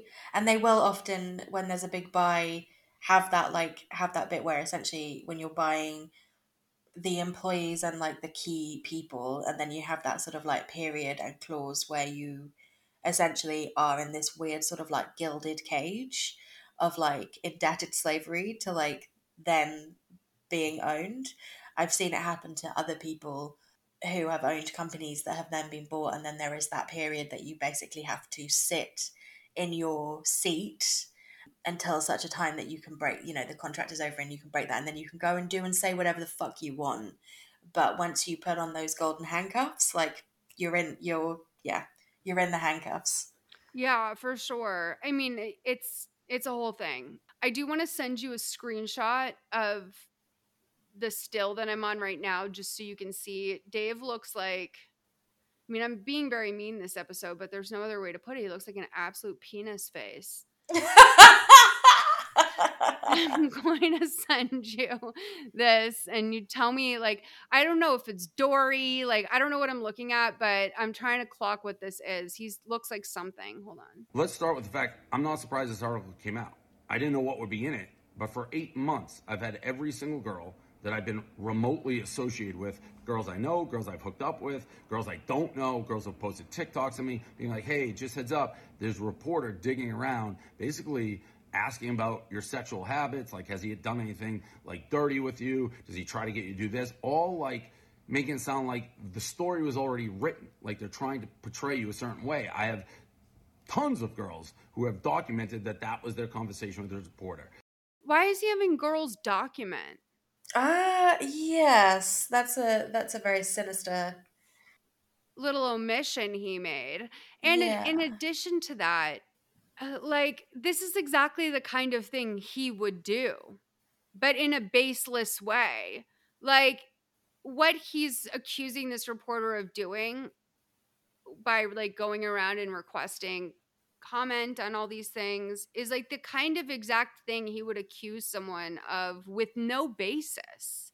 Did you think it was, I mean, this is not a surprising thing, but the way he opens this video when he says the article finally came out, the hit piece finally came out, which obviously indicates that he's had notice of this, this would be bubbling for quite some time, right? And has had actually quite a long time to be able to craft his response to it. Yeah. And do this sort of very, like, what he's framing as a very off-the-cuff response. I think we just have to recontextualize as someone who's known this has been coming for a long time, and there is nothing off the cuff about this, despite how, like, casual he's trying to make it feel. Like, there is nothing off the cuff about this whatsoever. No, I know, and he looks so pathetic, too. Like, he's in this, like, he's very clearly freshly showered. He's in a dress shirt. Total penis face. He has these glasses on. He's got his hair slicked back. He looks like an old man. He looks feeble, which is like not what I think Dave is really used to looking or feeling like. And it's like the way that they go PR with this is why they do the gray sweatshirt, Dave. This is why, is because you look like you're going to like a sleazy job interview and like you're explaining why you have an arrest record. Hundo P. I just opened the phone again so I can have a look at him. I don't know. See if you can place it. The picture. I'll post it for everyone to throw their suggestions in as to what they think he looks like. But I think we're gonna wrap it up here because there's so much more to get into, and we have links to everything in the comments. But this episode somehow got atrociously long. I take nothing back about the Taylor Swift segment at the top. I felt I deserved it. And I want to once again just remind the Swiftie community, you can always reach out to me I will always be here for you. And check out the new episode of Make It Cute, which is a show on the Solid Listen Network hosted by this amazing guy, Miles. He has my Swiftie on, my 18-year-old Swiftie, who's now a student at Arizona University or something, University of Arizona. Love her. Mackie, Champagne Folky. She's the most underrated Swiftie on TikTok. She's like the best. She's going to be on Make It Cute this week, and Miles always does a recipe related to something that has to do with the theme of the episode, and he's doing a double Swiftie episode this week and next week. So make sure to check that out. All right, Tiffany, we should tell everyone you are going to be gone next week. You're going to visit your grandparents. I am. I hope I'm a little bit missed. Just a little bit. Just a tiny bit. No, it's going to be fine. I just don't want anyone to think that you've been the most recent person to be kicked off the trend lately.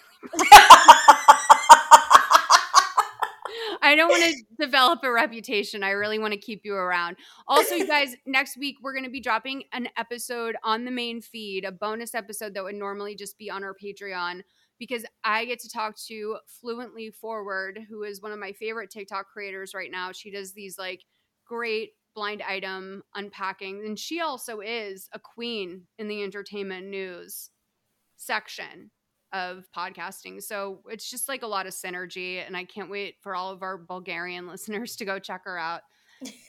Thank you so much for listening. Thank you, and do svidaniya, Bulgaria. All right. Bye, guys. Bye.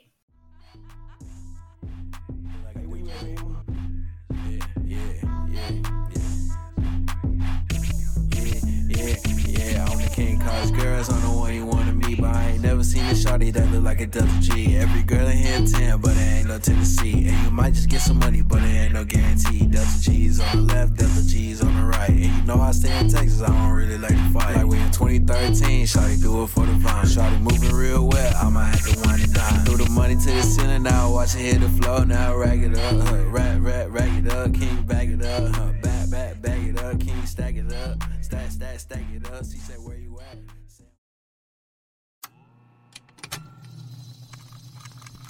Hello, dear stranger. I'd like to introduce you to something new, or perhaps something very, very old. The Heresies of Radolf Burntwine is a horror fantasy medical mystery following the titular monk turned traveling medical investigator. Follow Radolf as he navigates a nightmare world in which viruses are gods and the human race are not their favored children. Steeped in history and an aesthetic that can only be described as a combination of occult academia and laboratory Judaica, the Heresies of Radolf Burntwine have been described as Umberto Eco meets H.P. Lovecraft. For more information, check out the Patreon at thorb.info. But take care, dear stranger, for some truths are best left unknown.